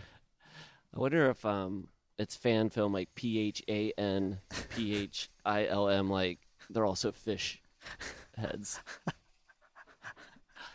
Man, a Jason goes to a Fish concert and doesn't kill anybody, just enjoys himself. Okay, real quick. What are Freddie, Michael, and Jason's favorite bands? Freddie's got to be Nine Inch Nails. Yeah. Freddie's got to be 9 Inch Nails. Yes. Feels very on brand. It's been established in the canon. Yeah. Michael seems more emo to me. Yeah. Or something like indie rock or... Yeah, he cranks some My Chemical Romance from time to time. Yeah. What about Jason? He's some Seals and Croft. Or like hardcore country. Like Big and Rich or Rig and Bitch or whatever they're called. Or maybe like outlaw country, kind of like Willie Nelson, Waylon Jennings. I mean, absolutely. God, we're asking all the tough questions and we're answering them. What's a final sort of trio triumvirate that we can kind of cast? Oh, the Father, Son, and the Holy Ghost. That's a good one. Okay. Of Freddie, Michael, and Jason, who's the Father, Son, and the Holy Ghost? I feel like Freddie's the father somehow. Yeah. Do you feel that? Yep. This is why we have this podcast. We both know that Freddie's the father of the Holy Triumvirate. And Michael feels like the son to me? I had them flipped. Okay, I understand. Because son, well, Jason everybody's is a son. Somebody's son. Yeah, but you're right. I just feel like the mom going like, my son Jason, that's part of his identity is being that son. You're right, yeah. And because I feel like Michael has more of a spiritual, a Holy Ghost element more than Jason. In the think sequels, you're right. Just kind of calling him the shape. Yeah, right. The Holy Ghost, the shape. Yeah, it's just this thing this evil personified. Yeah. Okay, I got one more. Okay, Three Amigos. Also, I want to see fan art clippings, pastings of this. Okay, let me give this good thought. I feel like... Okay, I got him. Yeah. Okay. Okay, go ahead. Okay, I'll go with this one. I think Michael is Chevy Chase. Yes, I'm with you. I think Freddie is Martin Short. Absolutely. God damn it, I think Jason is Steve Martin. Yeah, that one, take it to the bank. Take it to the bank. You got choked up there. It's just so perfect. Beautiful. We may have to continue this in future episodes when you think of a good trio. Yes, and it's your trios. Yeah. What? I was like, send us your trios. Let's do one more. Yes. Okay. What's a good trio? There's let's just throw some out. We don't have to do them. Han, Luke, and Leia. Han, Luke, and Leia's good. Okay. Ooh, you know what's also fun about this for our listeners? What? They can do it too. Yeah, and you can disagree and come up with your own trios. That's a tough one. But I'm saying for them, they might have a moment ago. They were like, Michael was my Chevy too. Yeah. If they know their movies, they would have chosen. Yeah, they knew. That one's the glove, clear as day. Face and mask. Oh, Han, Leia, and Luke. This is... I could go a couple different ways. Immediately self-evident. No. I'm relatively certain Luke is not Freddie. Yeah. I have my Luke established. I think he's Michael because his journey begins as an innocent boy. But what? No, you're thinking... Because I could see going Freddie. I thought... I mean Jason. Jason, because I was just like...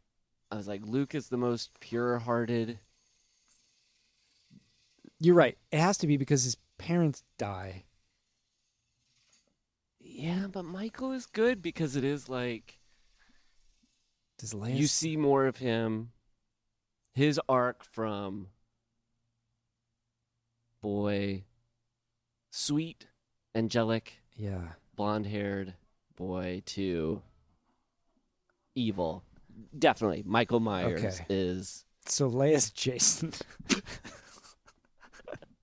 Naturally. They're not all perfect fits, and some are by default. So Freddy is Han. Because they're both wisecrackers? Oh, maybe not. No, because Leia's got quite a wit, too. Mm-hmm. That's true. But is Han Jason? This is a tough one. Oh, man, this is a tough one. And I think what's really hard about it is we love Three Amigos. Yeah. But we don't know the backstories and ins and outs of Dusty Bottoms. Yeah, or Ned Niederlander. Yeah, or... Oh, this happened before, didn't it? Or was it a different podcast? podcast? Prepared about all the Three Amigos characters. Dusty Bottoms, Ned Niederlander. This has happened on a podcast before. Lucky Day. Lucky Day. Nice. But, there's so much outside canon lore about these Star Wars characters. It kind of trips us up. Yeah. We can't have as easy as clearly. Yeah. And you want us to spend time on this podcast and not get to the movie? We'll come. This one's for you to figure out, listener. Yeah, that's good. We can't do it all for you. By the end of the Nightmare franchise, it'll be so clear. We'll be like, of course Freddy was Leia. Right. Well, yeah, the vote's still out. Okay. That high school, when they arrive at the beginning, that's old Marshall High in Los Feliz. Where's that? Just a stone's throw from here. Yeah. Oh my God. That's weird because you live by Marshall High. I live by South Pasadena High, which is the Halloween high school. I used to live really close to Marshall High, and I thought it was awesome because it's also at the end where they dance in Grease. So I'm just like, oh my gosh, this high school has it all. Did you ever think you'd be living by like iconic high schools? I didn't. Never. Although I grew up near Whittier High where they shot Back to the Future. Yeah, you're like, hey, you know what this is talking about? Yeah. And one time I came out to my car and some high schoolers, it was in the morning, smoking some doobage out by my car before they go into class. You know what? I just gave them a head nod as I went in my car. Yeah. I'm not some... You'll be dead soon. I don't need to worry about you. Yeah, I said, pot kills. Don't you know those things are filled with chemicals? With pot? So then Rod goes on the lam. Yes, he does. And they chase him and they get him and they put him in jail. Oh, wait. Yeah, and hey, I wouldn't want to be wearing... If I got tackled by police on hot, rough pavement, I'd like to be wearing more than just a leather jacket. No shoes. No shoes. And speaking of that leather jacket, there's all kinds of weird ADR in this movie, but when Nancy goes to visit Rod in jail, they are clearly using the on-set sound because the microphone is placed soundly in his leather jacket, and every movie makes sounds like an iceberg surfacing, and it's like... Oh my gosh! I didn't notice that. Yeah. Yeah, there is a couple times where I noticed somebody might be saying something and their mouth wasn't moving in that moment. But yeah, especially in the alternate endings when they're driving away and Nancy like says, "Bye, Mom." And she's like, you see her waving and screaming, "Bye, Mom," but it just goes, "Bye, Mom." It was really weird.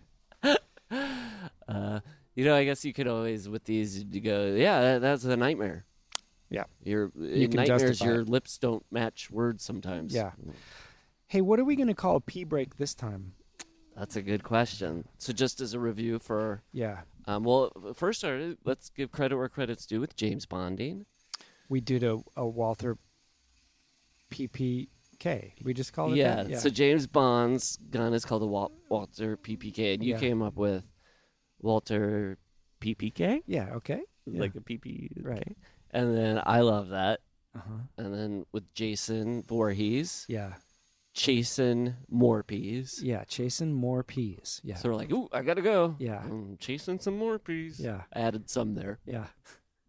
And then Michael Myers was the best. What was it? Psych, I'll try yours. Oh, my God. And it was about going, yeah. Hey, I got to use the bathroom. I think I'm actually going to go to my house, though. Really? Yeah. Oh, that's Psych, a bummer. I'll try yours. Okay. That was great. All right. Okay, so now that's led us to... And once we have these three established, we should figure out which ones Freddy, Michael, and Jason fit with. Oh, yeah. Jason Voorhees, that's definitely Jason. And this is the part of Ooh, every... ready. Yeah, ready. But this is the part of every series where we take a good 20 minutes of silence for you to listen to. Yeah. Actually, advance the 15 minutes thing right Yeah. now, and you'll get it right when we're 5 minutes away from coming up with it. Ready's great. Yeah, so ready. So we would go like, I'm ready. Ooh, 2. Ready to... Grr. What rhymes with grr that suggests waste? Purr. Human waste. Stir. I'm ready to stir. Ready to purr. Ready to purr. Ugh. Hey, I gotta pee and I'm ready to purr. I like it. Okay. Oh, my God. Oh, okay. Well, I will officially say this is a little ready to purr. I'm ready to purr. We'll be right back. With Corley and Rust.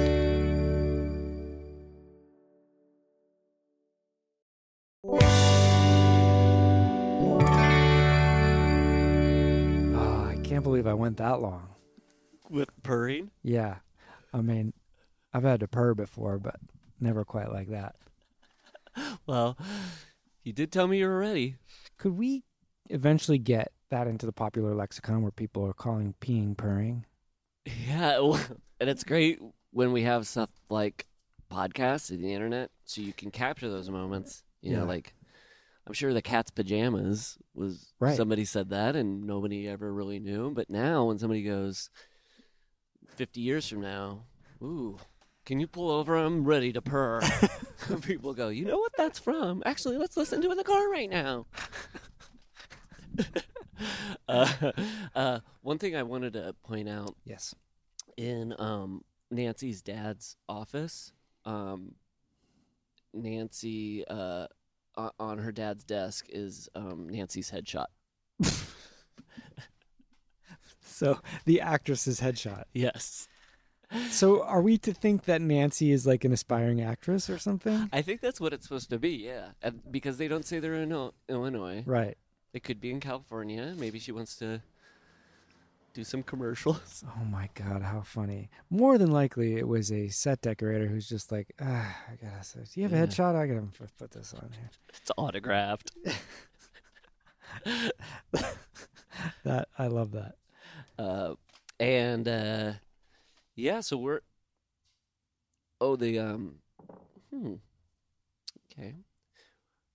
Well, we were talking about how her dad used Nancy as bait. Yeah.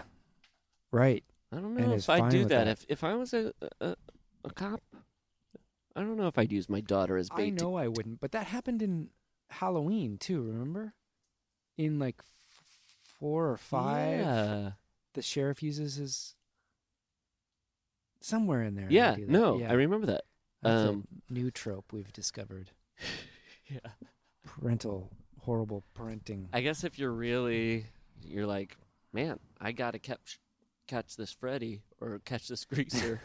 I'm going Freddy catching. I wish he would use that, a level of dedication to capturing Freddy. I know. In the nightmare world.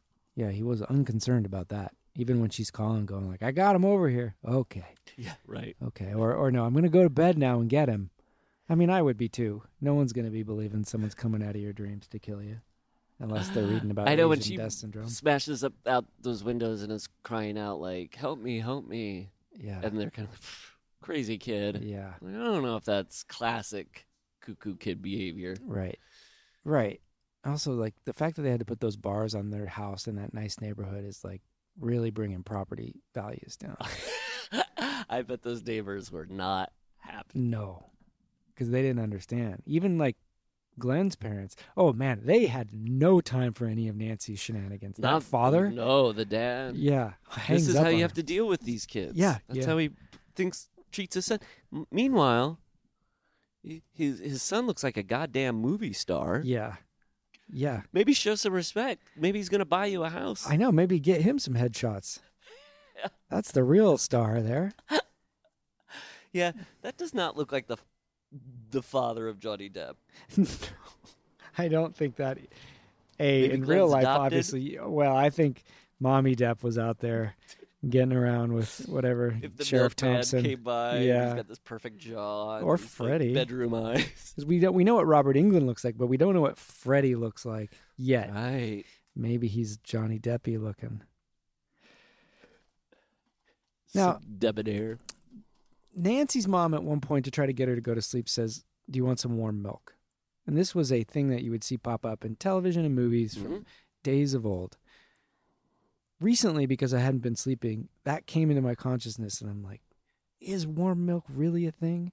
And I started Googling it, and apparently milk has, is it tryptophan like turkey does? Oh. But it, like turkey, there's not enough in it to really do anything. So it's kind of a wives' tale. Huh. But I tried it anyway. And it wasn't bad. I've had warm milk, and I got kind of a gross theory why I think it comforts people. Why? Body temperature milk from a boob. Right.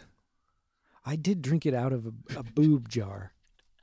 That's why you had that. Yeah, like a wine bag. Yeah. You know? And then I looked at it, and it was from the Dolly Parton Co. It takes up a whole cupboard, let me just tell you. Sorry. Sorry, guys. Sorry. Keep listening, please. We won't do it again. But so, yeah, because she goes, Nancy, want some warm milk? This is maybe one of my favorite Nancy lines in the movie. Warm milk? Gross. She's right. Yeah, She's right, the 'cause audience surrogate. that was the era, like when I was a kid, I guess in '84, so I was 11 at this time. It would have been like a parent would have said, "Do you want some more milk?" And I would have gone, "What is this? I Love Lucy? No, I'm a Silver Spoons kid. Give me a Pepsi. That'll put me right to sleep." You liked Silver Spoons? No, No. I didn't. I grasped. I like that he had a train in his bedroom. Yeah, that was crazy. Sign me up for that. I know, kidding. Yeah. And the toy. You a fan of the toy with Richard Pryor? I realize how problematic it is, Yeah, for sure. But I was, as a kid, I loved that movie. Yeah. Yeah, I feel like that was more of a thing. Maybe it was just the materialism of that age, Yeah. but the kid with like the awesome toy room was definitely, I feel like, more of a fixture of the culture than it is now. Yeah, because even like FAO Schwartz, that toy store was kind of like you'd go in and it wasn't laid out like a toy store. It was more like a giant carpeted living room in Yuppie places. Yeah. Dome. Yeah, right. Yeah. And then Nancy opens her medicine cabinet at one point, and there's just a 3D butterfly decoration inside the back of the medicine cabinet. And I'm like, is that a thing? Why would there be that? I didn't see that. I saw a Dark Side poster in Tina's room behind the mom when she comes in. But what's a three-dimensional Not butterfly? like just three-dimensional, but like not flat. It was just it had wings, and it was like plastic or something, and it's just stuck on the back side. And my first thought is like, that's going to get in the way of the things you're stacking on the shelves. But why put it there? Why is the butterfly behind the door? What do you think? My only thought is they're shooting on location, and that was just there. Yes, that's probably right. Some kid put it there or something. Well, because some props feel very deliberate, like I noticed Rod, before they go to sleep, he pulls a blanket over him, and it's like a red green striped blanket. Red and green? Yeah. Oh. Yeah. Like the rag top on the car, too. The what? At the end. Oh, yeah. Yeah. Yeah. But that was like so poorly done with just like green duct tape or something. Yeah. Also, how do you think they got that convertible thing to flip up? How do you think they got that convertible? Why do those kids have that convertible? Why? That's Glenn's car, right? Yeah, and driving up to school in that feels a little ostentatious. It also doesn't feel like his dad is the type that's like, No. You got to be forceful with these kids. Here, take my cherry condition candy apple red convertible Cadillac. Well, because they pull up in a car at the beginning up to the high school, right? That's also in that really one. cool, by the way. How those kids are in slow motion, and then it goes over, and you enter. Oh yeah, life. that's right. There's also, I noticed, like a motorcyclist who I think behind the car, like realized like, oop, not supposed to be here. Because you just see him kind Like of they doing hadn't Yui in cordoned the off road. the streets. Yeah. So they're putting green duct tape on convertibles and it feels that not way. keeping motorcyclists out of the road.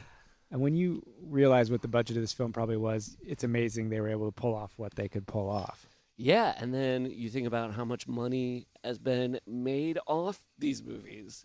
You're like, what's the ratio of that? I know. Because it made its money back on its first weekend. Wow. Yeah. I guess that's why you make 6, 8 sequels to these movies, too. You're just like, even diminishing the return returns. on this is huge. Yeah. That part, you know how they'll wake up sometimes and they'll have scratches on them? Yeah. And stuff? Like, I love that in movies, that, like, trope. Yeah. Of, like, but I like it when it's not scratches, when it's, like, gentle, where somebody, like, wakes up with popcorn and they're like, oh, I was there.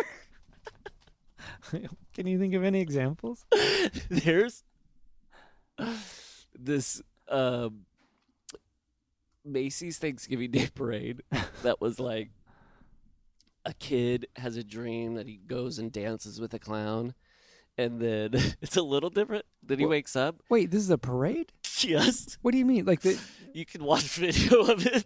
But this story unfolds in the parade? Yeah, like it's a video segment where a pre-tape thing, and he dances with the clown, and then he wakes up, and you think, okay, he had a dream with the clown, and then it pans over, and the like mime clown is behind him. This is where it gets really good. He winks to the camera. The clown? But because it's like live Thanksgiving Day Parade, he can't. He has to hold it to make it a commercial. So it's just this guy like holding this wink while everybody else moves around him. Is this somewhere that we could see? Or you just remember? I once watched it on ebombsworld.com. So yeah, I think people can. That is something I'm aware of, and I've been to, and I've seen things on, and I don't have any idea why it's called E-Bombs World, and I don't want to know. No, we don't want to know. No. But I think YouTube kind of sent E-Bombs World out to pasture. Yeah.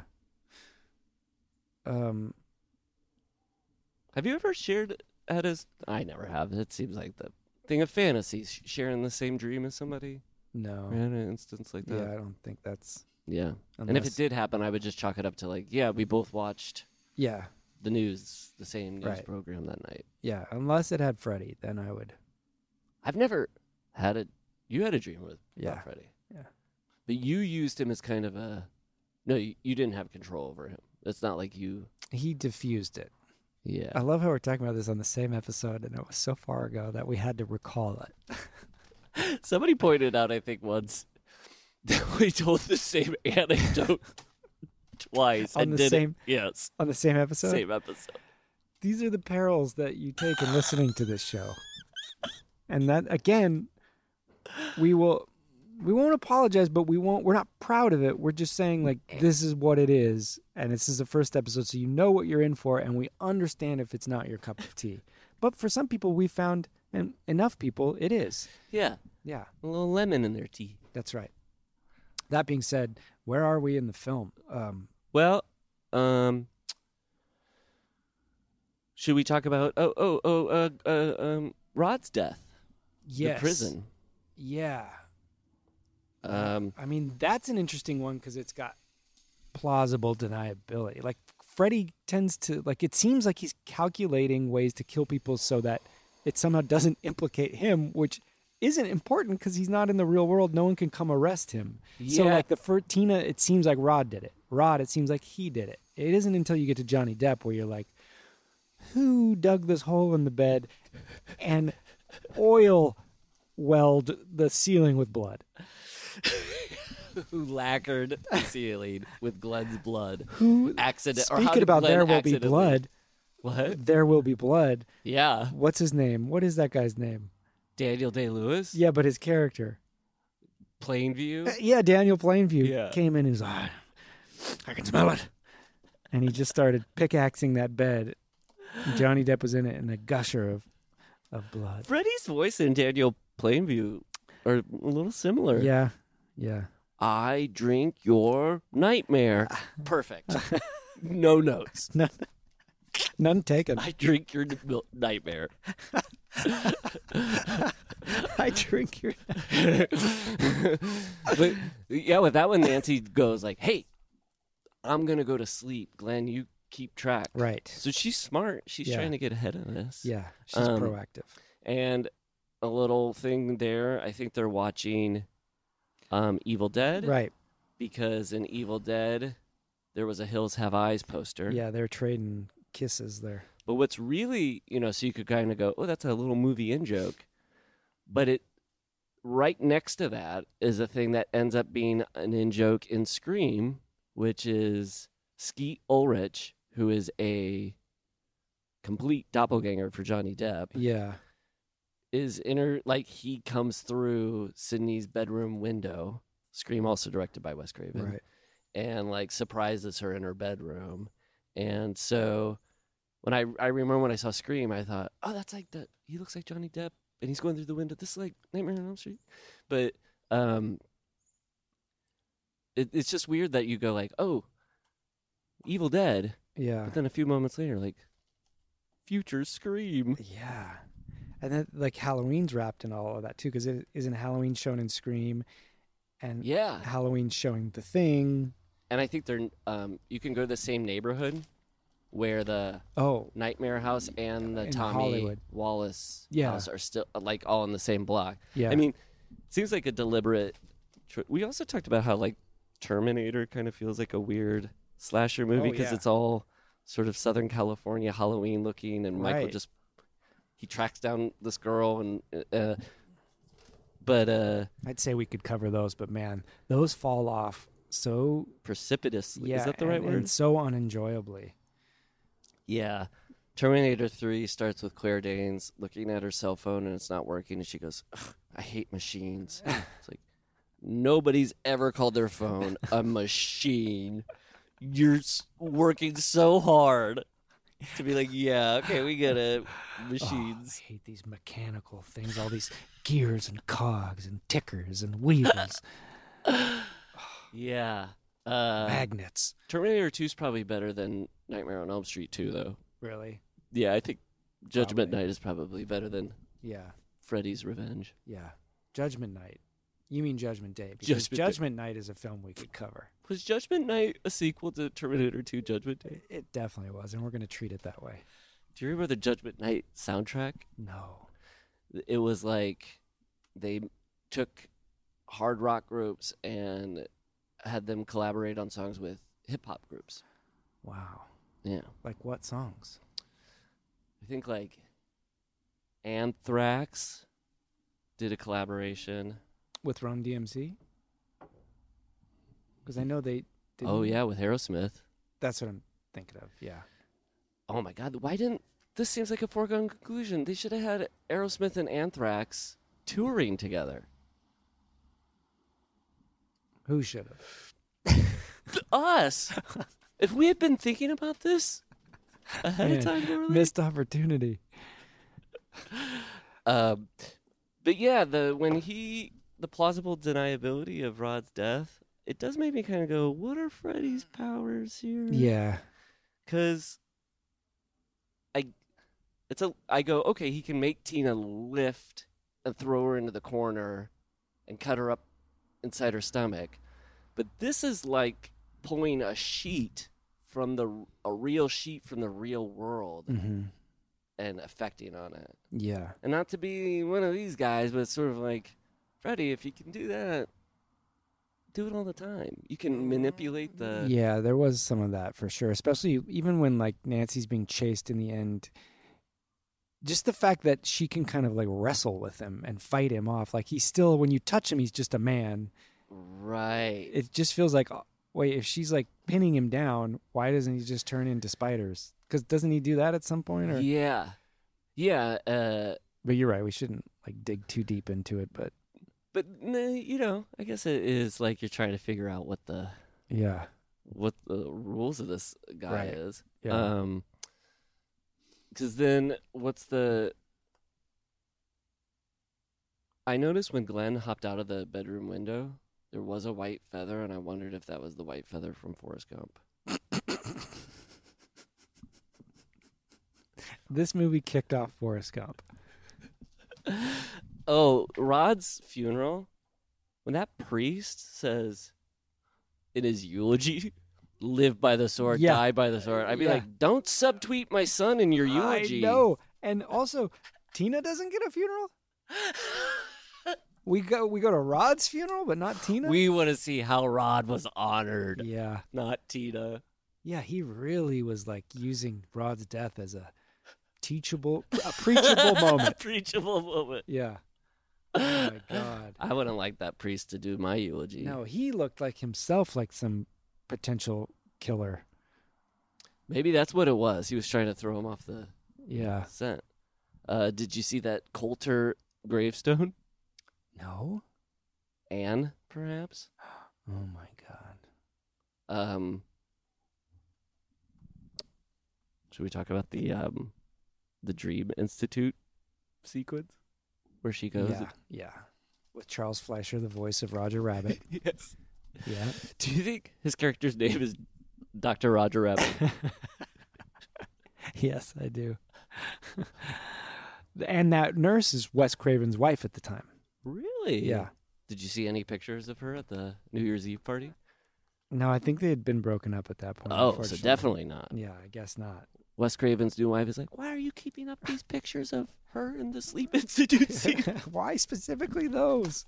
What is it? You have some fetish? Why do you want me to get into this sleep nurse outfit? It's so specific. It's just a nurse costume with a embroidered glass of warm milk on it. And a teddy bear. Oh my God, you creep. You knew I was a creep when you married me. It's how I make my nut. Don't say it like that. Baby, you knew I was a creep when you married me. You saw my Freddy movies. So she goes to sleep and then has a nightmare and it registers on the numbers, but then she pulls his little pork pie hat out. They always call it a fedora, but it looked more like maybe it is a fedora, but it's just more crumpled than I remember. I remember it being a little like Indiana Jones-ier. Because what's the difference between a fedora and a pork pie? Fedora's like Indiana Jones, and pork pie is like a Rat Pack, like smaller brimmed kind of. Oh, okay. Like Justin Timberlake. It is a little bit somewhere in between. Somewhere between pork pie and fedora. Yeah. Well, because there is a thinking out there that, I'm not going to judge anybody's fashion here. Yeah. But there is sort of an idea out there that guys who wear fedoras aren't entirely cool. So when I did see Freddy, when he was putting everything together, I was like, the most nightmarish part might be the fedora, Freddy. That's going to scare people off the most. Especially in the 80s, because... Ducky. The Ducky kind of... Yeah, I mean, I guess you got Indy coming back in 80, but that was a period piece. Yeah.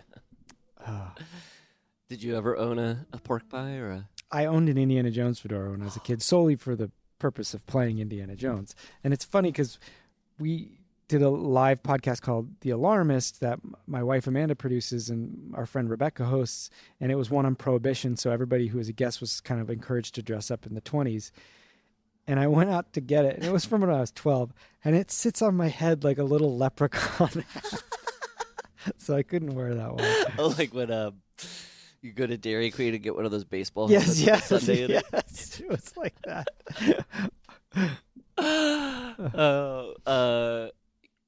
Was it an official indie? Because I had a hard time ever finding good indie merch. You know where I got it? I got it at Banana Republic, but this was before Banana Republic became preppy menswear. Originally, Banana Republic was... Soch menswear. Sorry, you're right. Absolute Soch. It was like its name. You would go into the store and it was all fatigues and khaki and pith helmets, and there was a army jeep sticking out of the floor. Whoa. That was originally what Banana Republic was. Whoa. It was cool outer wear, fat, it was all just safari clothes. Seems like the gift shop for the Jungle Cruise ride. Or it was 100% like that, and it was decorated like that. It was there was palm fronds and everything. I don't know how it changed so drastically, and I don't remember when. Some Soch bought out Banana Republic and was like, let's get out all these pith helmets out of here. Yeah. They're not cool. Stupid. He's wrong. Yeah, he is wrong. But you should know that both Paul and I are wearing pith helmets right now. I do have a pith helmet. But like from that time, because I wanted to play Rambo, and the bad guys in First Blood Part 2 were all NVA regulars, and they wore those like pith helmets. They wore pith helmets? The bad guys wore pith helmets? Yeah, they were like not like classic like Mummy Explorer pith helmets, but they're similar. So stupid. We are wearing pith helmets, but they're like the Rick Moranis Spaceballs. They're giant pith helmets that cover our whole heads. Why are they called pith helmets? Do you think it was somebody like, if we ever do a Banana Republic, we're like, I'm gonna go take a pith helmet. And maybe we should change it to Ready to Pith. We'll leave it for next episode and see what feels more natural. Yes. Whatever feels more natural is the one we'll stick with. Well, I think I owned some stuff. It was just like, when she pulls it out of the dream. Yeah. The hat. Like, if those doctors witness that would be the most significant event in the history of humans. Yeah, so much so that I try to think of myself in that situation, and I would 100% go, oh, she sneaked this in. She needs help. She's disturbed. She's a liar. Yeah, she so badly wants us to believe. She needs attention so badly that she's brought in an old, smelly pork pie hat and somehow like smuggled it in. I don't even want to know, and pulled it out. Yeah. She's going to great lengths. She needs help. The amount of deception that she's doing is... Yeah. Because, if you were... Right, it's far more alarming that your daughter would, like, bring a hat in and try to trick people. It is. She's industrious, too, because when she's setting up all the booby traps, it isn't until Freddy gets hit by the sledgehammer that it really shows you what the rig is that she's done. She's like mounted a steel plate on the inside of the door jamb with a hinge, and she would have had to have like drilled and bolted, and they don't really she does that show very quickly too. It also makes me think when she's like setting up all those traps, she's doing it in an effort to kill Freddy because she can't stay awake anymore. She's falling asleep, and I was like, if I went up and set traps around my house, I would be so exhausted. I know. Or I would be the opposite, where I'm just like so amped from like setting up traps. Accomplishment. Like, I'm not gonna sleep. Who cares? I gotta admire my work. This is beautiful. That reminds me. It also reminds me of the A-Team. Every episode, the A-Team, when they'd have the montage of them building like booby traps and weapons when they were stuck in a like mechanic's garage or something. Yeah. Well, I feel like anytime something like that happens, it needs to have the score. The kind of John Williams Care of the Bells rendition for Home Alone. Yeah. Because that music really, it's so funny. It gets you pumped. Yeah, because the part of the A-Team score that they would always do that too was it's something like that. I can't do it right, but... I was just listening. I watched JFK last night. Oh, wow. And I was listening to John Williams' military-influenced score with all those... Yeah, the snare marches. Yeah. Yes, that's much better. Paradiddles? Is that what those are called? Padiddles? Paradiddles. 2 padiddles is a paradiddles. Did you come to this podcast for Marx Brothers level humor? Marx Brothers. Freddy, Jason. Okay. Well, there's 4 Yeah, Marx but we can get rid of Zeppo or Gummo. So we got Harpo, Chico, and Groucho. Yeah. Well, Freddy's definitely Groucho. He's the wisecracking one. And Freddy does that kind of funny duck walk. And he's wearing the hat. I guess that's more of a... They all have... No, Groucho decidedly doesn't really wear a hat. Except he sometimes wears a pith helmet. As Captain Spaulding. I want Freddy in a pith helmet. But definitely Freddy's Groucho. Yeah. Oh, and now it's tough with Harpo because both of these dudes are silent, Michael and Jason. So you go Essence. I still feel like Jason. Yes, we go Essence. Do you see how seriously I'm taking this? Yeah, they both don't talk, so let's go for Essence. Yeah. Yeah. I feel Harpo's more of a Jason. Jason's more humorous. Yep. Okay, Michael's. All right, then real quick, Three Stooges. Oh, of course. Because even though Freddy's wisecracking, he's not like a Mo, right? I don't know. Is he? No, I have my curly. Yeah. I think it's Jason. I agree. For one thing, they're both bald. I guess Right. Freddy is too, but still. But maybe Freddy is. Freddy might Mo. just be burned bald. Do you think he gets defensive about that? Yeah. Like his friends going, Freddy, you're bald. He's like, because of the fire. Yeah. You should have seen this mop. Oh my God. Is Freddy Mo? Maybe he is. Michael is Larry? Yeah, because Freddy's more in command. Yeah. Okay. Yeah, that works. Freddy's really coming out as a leader. It Yeah. does show that if you flap your gums a lot, people just automatically assume you're the leader. That's right. Squeaky wheel. Yeah. And Michael's the most under the radar, I think. Like Larry, like Yeah. Chico. Yeah. Yeah. But I keep going back to what you were saying about Michael being like a beautiful boy. Because I do think like, oh, he gets away with it. You Yeah. got to be quiet because you're just like, who's that? Yeah. And apparently a beautiful man, because when they shot the scene where his mask gets ripped off in the original Halloween, they switched out Nick Castle with a good-looking guy for that reason. Shots fired, Nick Castle. Yeah, I know. Well, how do you feel about that, Nick? I would be kind of a like, I had to wear the stinky mask this whole movie, and now you're swapping Yeah. me out the one time Yeah. I get. I think that's how the part 2 Jason feels. Like the guy who had to do all the stunts and do all the running around with the knapsack Jason. Yeah. And then when he gets killed, then they had to do a little bit of the acting, like when he falls over or when he jumps through the window. I think that's the actor. Oh, wow. And the stunt guy's probably standing off to the side going, okay. Yeah, I could have done this. Oh, my God. Oh, that reminds me that they originally wanted to cast Freddy Krueger as just a stuntman, but then they realized he had to act. Oh, and we should mention this. Yeah. This is the only person who plays. This is Freddy's significant for this reason. It's Monogamous to its actor. Same actor through the whole movies up until the remake. And I get it because he's not just a mask. He really is a persona and a voice. And Yeah. I mean, when I saw Freddy says, like, this is God or whatever, Robert Englund is a trained, great actor. Yeah. And, like, when he says that line, I'm like, oh, he's doing actor stuff. He goes like, this is God. Yeah. I was like, oh. Yeah. An amateur would just go, this is God. Yeah. This guy knows how to put a little space in the... Yeah. I remember him, and he'll pop up occasionally in things as just see a in guy. like V. Yeah, I think so. In Ford Fairlane with Andrew Dice Clay. Oh. Yeah. Directed by Rennie Harlan, who That's right. directs Nightmare on Elm Street 4. Oh, wow. Cliffhanger and Die Hard 2. All and Cutthroat Island. Yes.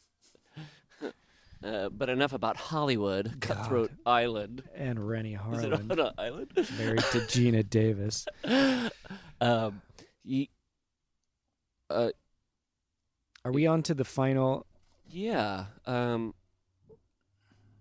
I did think it was weird that I liked when she has her nightmare and all those machines and computers start like screws are falling out. Yeah, screws shooting out like old timey. They are machines. What did you think about her having white hair caused by nightmare? Is that true? That lore? That's a good question to look up. Is that true? Because you see it a lot in movies. I was also going to say with the when she woke up from the dream and was holding the hat. The glories of this movie is that it runs like a Swiss clock, man. Yeah. It's so good. It's over before you even know it. But I did think like that means normally in a scene, if somebody pulled that out and you really wanted to spend time with it, you'd have like 5 more minutes in the hospital, in the sleep where you're like, so let's figure this out. Yeah, no. There is no scientific evidence that hair can turn white overnight due to some traumatic experience. So, A Nightmare on Elm Street and Francis Ford Coppola's Bram Stoker's Dracula are incorrect. I forgot about this. Who gets white hair? Keanu Reeves. And it gets more and more as the movie goes on. The more scared he gets? Yeah. And then like a yellow stripe starts forming down his back. Gets yellower and yellower. And then Pepe Le Pew falls in love with him. Mon chéri. She goes back to the house, right? And then sets it all up. And, yeah. I mean, does a hell of a job. Oh, the mom does say that Freddy killed 20 kids. Right, we forgot that. Okay, that is 20. A lot. At what point? How did Springwood keep this secret? Yeah, and why is 20 the cutoff where they're finally like, let's kill this guy? Yeah. 16, let the authorities handle it. I guess it was more that they didn't sign the warrant. Yeah, this whole thing is the warrant. Has that ever been used in a movie as a reason to? Is that just like a movie thing? Or the question should be: does that happen in real life? They didn't sign the warrant. Yeah. How can you get a warrant? Because don't you? The judge signs it, and that's when it's delivered to you. It's kind of being like, I got a receipt and I never ate the food. That's a perfect comparison. Nailed it. Maybe they just had a blank warrant in one of their desks, and they're like, "Let's write this one." The claw to Nancy. She gives the plate. Like, Mom got to save the glove out of all the parents. Well, yeah, and then another parent has the hat, and one has the sweater, and one has it's some a Voltron. Yeah, and one has some ham. The dog parrot. He ate it. Yeah, it is like a Voltron. You put it all together. If one person wears it, you just start molesting children. Well, here we go. So Glenn's death is happening while she's setting up the traps. That's a pretty gross death. When he gets pulled into his bed and then and the TV with him. Why didn't TV parts come up? I love that when anybody's watching an old thing on TV, it's always like.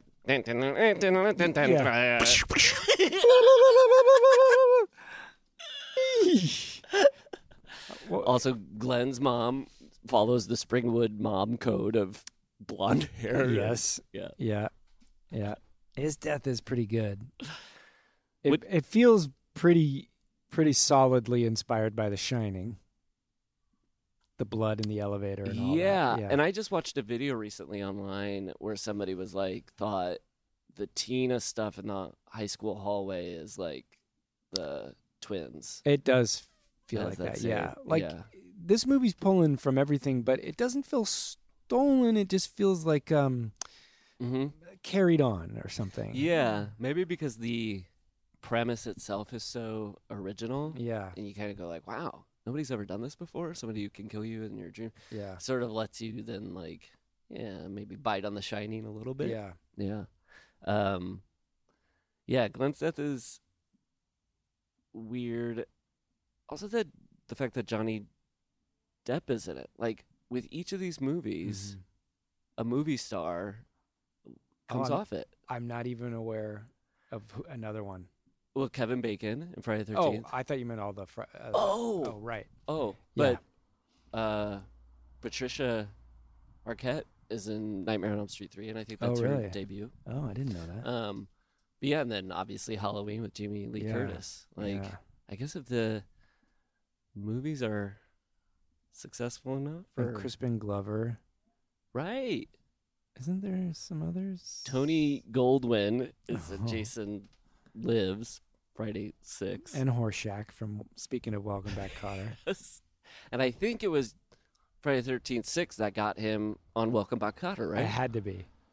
And as these movies all started shooting in Canada, that's when you get less and less potential movie stars in these things. Yeah. Nothing against Canadian actors. I'm just saying, like, they're not down there in Hollywood getting seen by the hot and heavy producers on the casting couch. No. They are like no one came out of... Maybe I'll be on Battlestar Galactica. Yeah.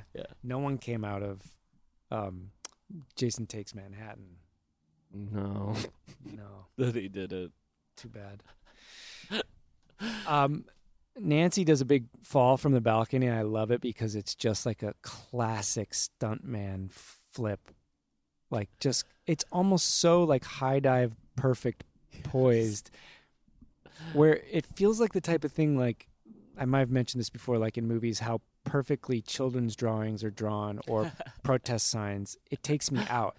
Where the stunt person's like, I'm so good at a high fall that I'm going to do it perfectly. When someone should have said, no, look like you're out of control. But I actually like that it's so perfect because it feels so stunty, and also that you can see the mattresses hidden by a hedge.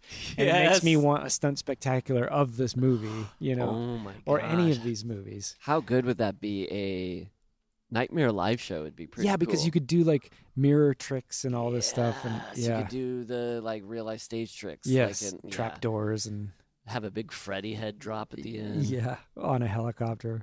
Big Just long arms. Yeah.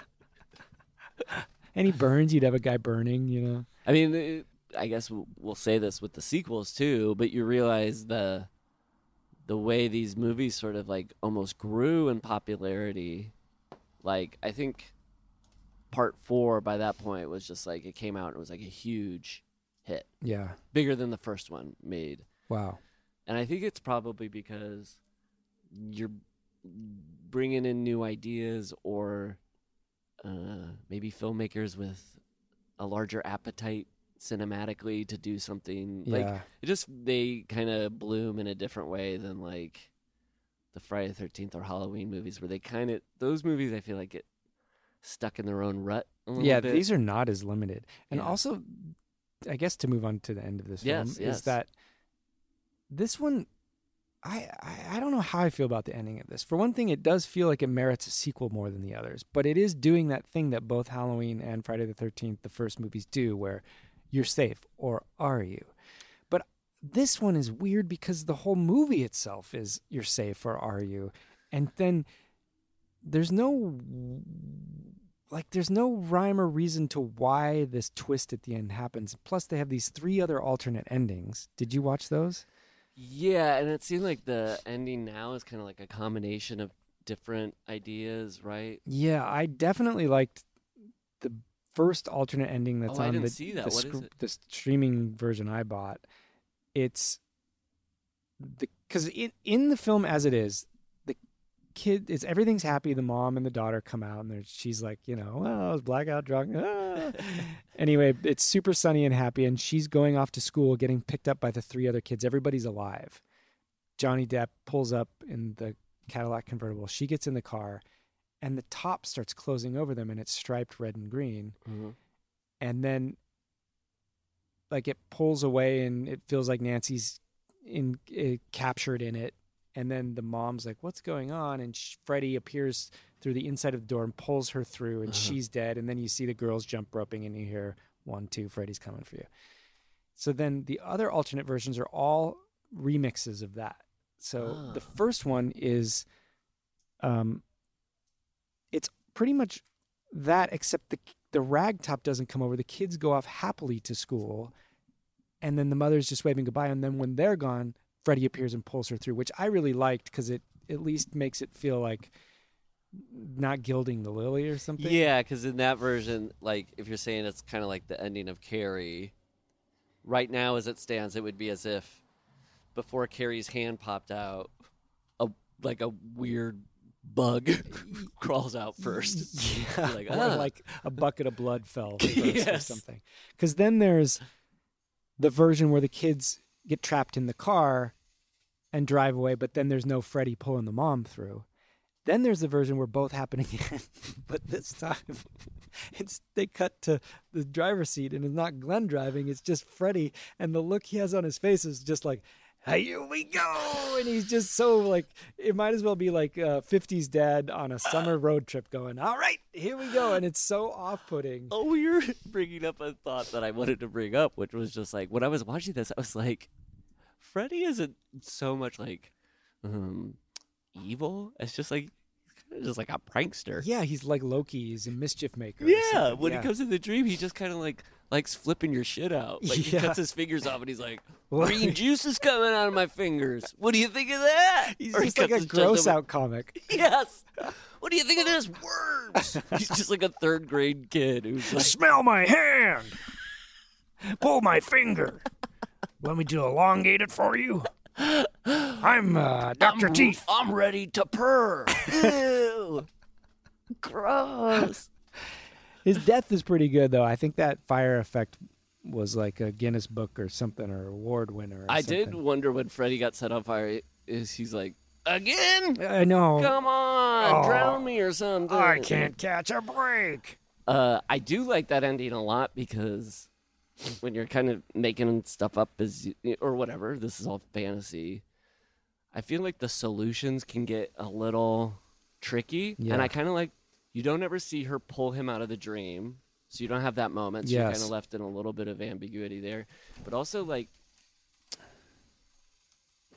it makes sense to me that she goes, "I'm not afraid of you," and the key point of that, like normally in a movie like that, I would go.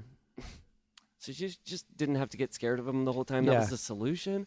But the fact that she says, this does feel very therapy-ish. Yeah. Which is her going, I know you're there, and I'm not scared of you. You can't have the power. Yeah. Yeah, and I liked it. Oh, that is the thing she did have to learn. It's like, it's always going to be there, and I just have to accept that it's there as opposed to... I don't know. Yeah, like, well, it's the only one of these franchises that the main character kind of has an arc and a discovery and like. That's right. A character thematic arc. I mean, I do think I'm not a fan. Sorry to say, of the actor who plays the mom. Yeah, it's just not my favorite. Casting, and so when the mom just kind of like dies by like getting swallowed up in the bed, and she's just like a skeleton floating. I think that effect was not good. It's a little corny. No. And I think because Nancy has that narrative arc and succeeds by empowering herself, where I like the little unanswered question twists in the other two franchises, I don't think the twist is good in this one. I think it should have ended with victory and a happy ending. And you can bring it back in a sequel, but you're undoing all of that point you made. I felt that too. Yeah. You're saying it better than what I felt in the moment. But I remember thinking... I was a little sad that she never got a moment of just like peace. Yeah. It's like she steps away from Freddy and then she walks out and she's already in a nightmare. Yeah. And it does seem like, I did think when she's like, oh, instead of, I'm going to set these traps up, I was like, this is 6 years out from Halloween. Like people aren't going to be interested anymore in her just running away from him and maybe at the very end accidentally having... Dr. Loomis come in and shoot Freddy. Yeah. Like, she is very much more inactive. And maybe that's also what I was saying about, just seems like Wes Craven has, like, a love for adolescence and what teenagers go through. The Friday movies especially just feel like they hate kids. And they're just, like, talking down to kids the whole time. You're right about that. And what makes this feel very special is I'm like, oh... And I think what you're saying about, like, Nancy has an arc. You care about her at the end. You want her to be happy. It's because they took the time to make sure she was a character you liked. Yeah, it is interesting, too, because it will be interesting to track in this franchise. There's a point where in both Halloween and Friday the 13th where you stop rooting for the good guys and start rooting for the villain because they've become so iconic. Right. I wonder where this will happen. Yeah, because we talked about it like it's sort of around Friday 3 and 4 when the characters just get notched up a little bit. Well, part 3 opens with like the people who own the market. Yeah. He's just shitting and disgusting. Oh, You're like, kill them, please. Yeah. And yeah, something I guess happens where we talked about it, where you start going to the movies because you want to see Jason. Yeah. You want to see Freddy. So it's a bummer if somebody's really trying to like kill him. Yeah, they're harshing your buzz. I wonder when that starts with the Freddys. Maybe we'll find out together. Part 4, I remember when I watched it, I was like, "Oh, this is camp." Well, we love those. Wait. Yeah, I know. I can't. I was thinking, was there any? Oh, I saw in the credits. Special thanks to Sean Cunningham. Yeah, that's right. And he's credited as Fred Krueger in this. I mean, they say that's his name, but he's... Yeah, they say Fred Krueger a lot. Yeah. I guess we didn't unpack that. Yeah, he's only called Freddy in the nursery rhyme. Oh, 1, 2, yeah. Which, the grab your crucifix is all over the movie too. More than the other franchises. Yeah. I mean, in a way, Halloween is completely Right. devoid of any spiritual or God talk, right? Until they get to like the druid yes. cult. And then the only way they can understand it is like druids. Yeah. And then Jason, there's not much, but like this is like Freddy's calling himself God. Yeah. And there's a crucifix on Tina's wall. It just seems like Loomis says he has the eyes of the devil, but I think he's speaking just more evil than like the devil. Yeah. Yeah, you're right. He said the evil. The evil. What is the devil but the evil? Here come the evil. Before this is over, can we have, I don't mean this episode, before our lives are over. Right. Can you do like the Southern gentleman lawyer singing "Here Comes the Judge"? A 1, a 2, Oh, one, right two, now. 3, 4. Here come the judge. Here come the judge. 1, 2, Freddy coming for you. I say a 3, 4, better lock the door. I said a 5, 6, I get a pick up sticks. I with the crucifix. A 7, 8, I don't want to stay up late. 9, 10, I can't remember again. 11, 12, go to an elf on a shelf. And 13, 14, have you seen the queen? Helen Mirren's pretty good. You know what I mean. 15, 16, eat a lean cuisine. 17, 18, gonna be back again.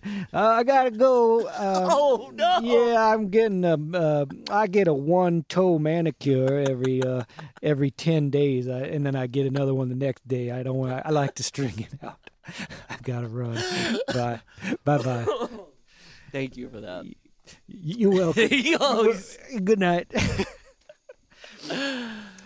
So what do we have to wrap up, or should we give this a rating? Yeah, let's do it. If you're a new listener, we apologize.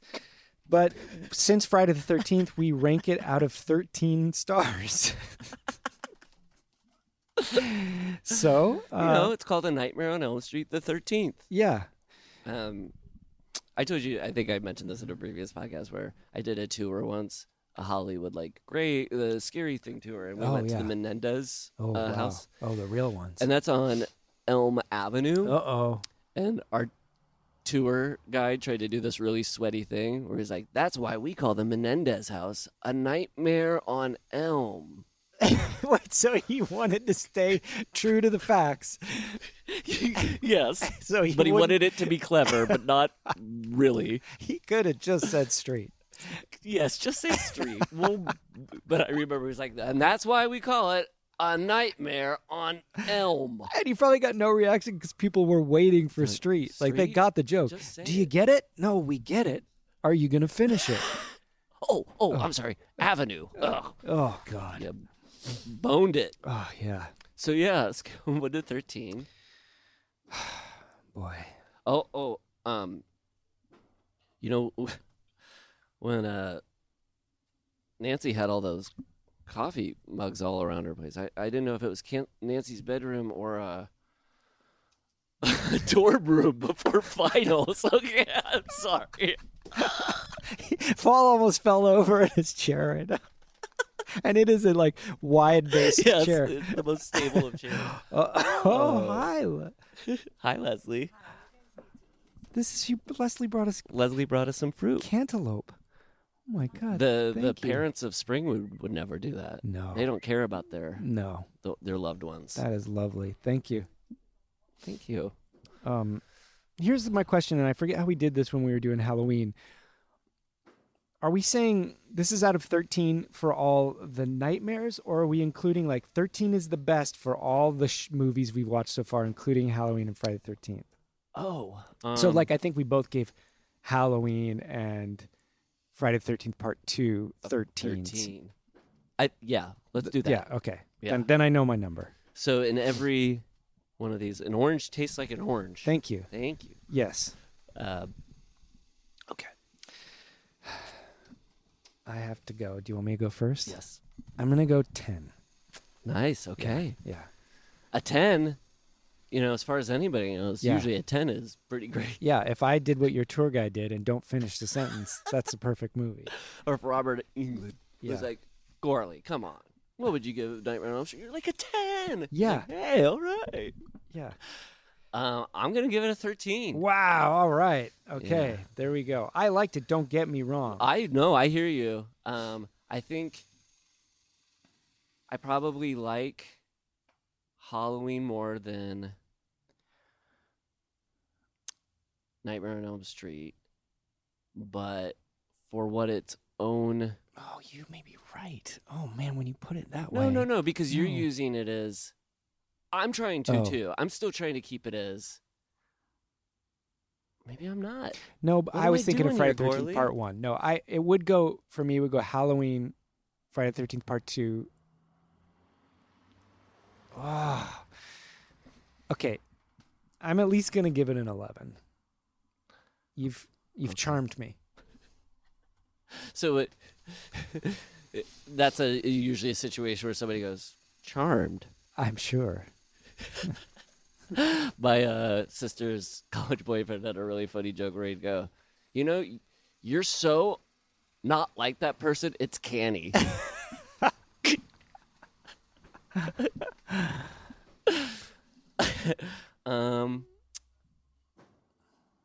All right. Okay, so... and favorite kill? Oh, right. Well, for me, it's between Tina and Glenn, I think. Mm-hmm. But I think I got to go Tina. As crazy as the Depp one was, there's something about seeing Tina go through it. I'm going to go Tina. I think Tina's my favorite, too. Yeah. Yeah. Were there any other ending recap things that we did? I think sometimes we talk about our hopes and dreams for the next one, sort of. Or Yeah. I'm curious to see if it's a gradual fall off from this movie in terms of like the campiness, or if there's one that really like takes it off the cliff. I'll say it's the worst part 2 of all of these. Really? Yeah. I'm fascinated because I'm aware of that and I really want to watch that documentary. So, But Nightmare might have the best part 3 of all the franchises. This is exciting. But Okay. don't, this is partly what's fun about it. We're going to get to experience new things. Yeah. I haven't Freddy movies I haven't seen yet. So.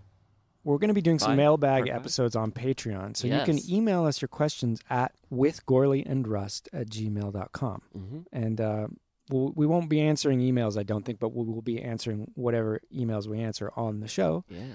And this month at some point, the first film commentary will go up. We haven't decided what it's going to be. yeah. Do we want to do one of the original franchises we've done? Because Sure. should I nominate Halloween? You can veto it. I think that's great. Okay. I think we should do Halloween first. I think so That's too, a because great that's inaugural. the stuff that's behind the paywall. Inaugural?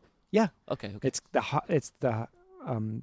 holiday that's coming up, and it's a favorite of ours. And it's what kicked it all off. That's right. Yeah. Yeah. And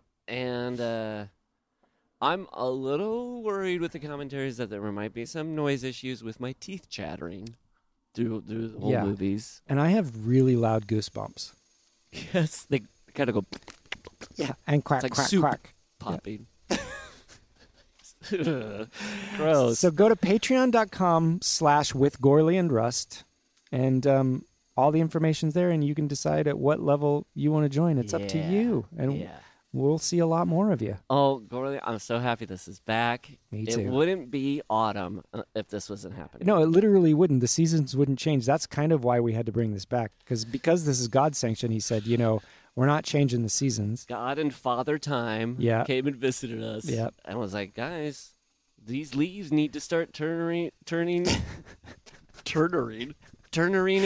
No, you're right, because Ted Turner colorized black and white. Yes. And so we never make mistakes on this podcast. I don't think you understand that. All right? It's all intentional. And we'll see. This is very exciting. Yeah. I'm so glad to be back, and I hope people are happy to have us back. We'll have you listen to us next week. For more Gorley and Rust content, head over to patreon.com/withgorleyandrust to get episodes ad-free and a whole week early. Plus, monthly mailbag episodes and feature-length watch-along film commentaries of your favorite horror classics. That's patreon.com/withgorleyandrust. Email us at withgorleyandrust@gmail.com, and your questions might be featured on a future mailbag episode. With Gorley and Rust theme song by me, Matt Gorley, and performed by Townland. You can find us on Instagram as Townland Band. as well as Paul's fantastic band at Don't Stop or We'll Die. And why not rate and review with Gorley and Rust on Apple Podcasts? It'll help us grow the show and keep us trucking through the Jasons and the Michaels, the Leatherfaces and the Chuckies, the Aliens and the Candyman.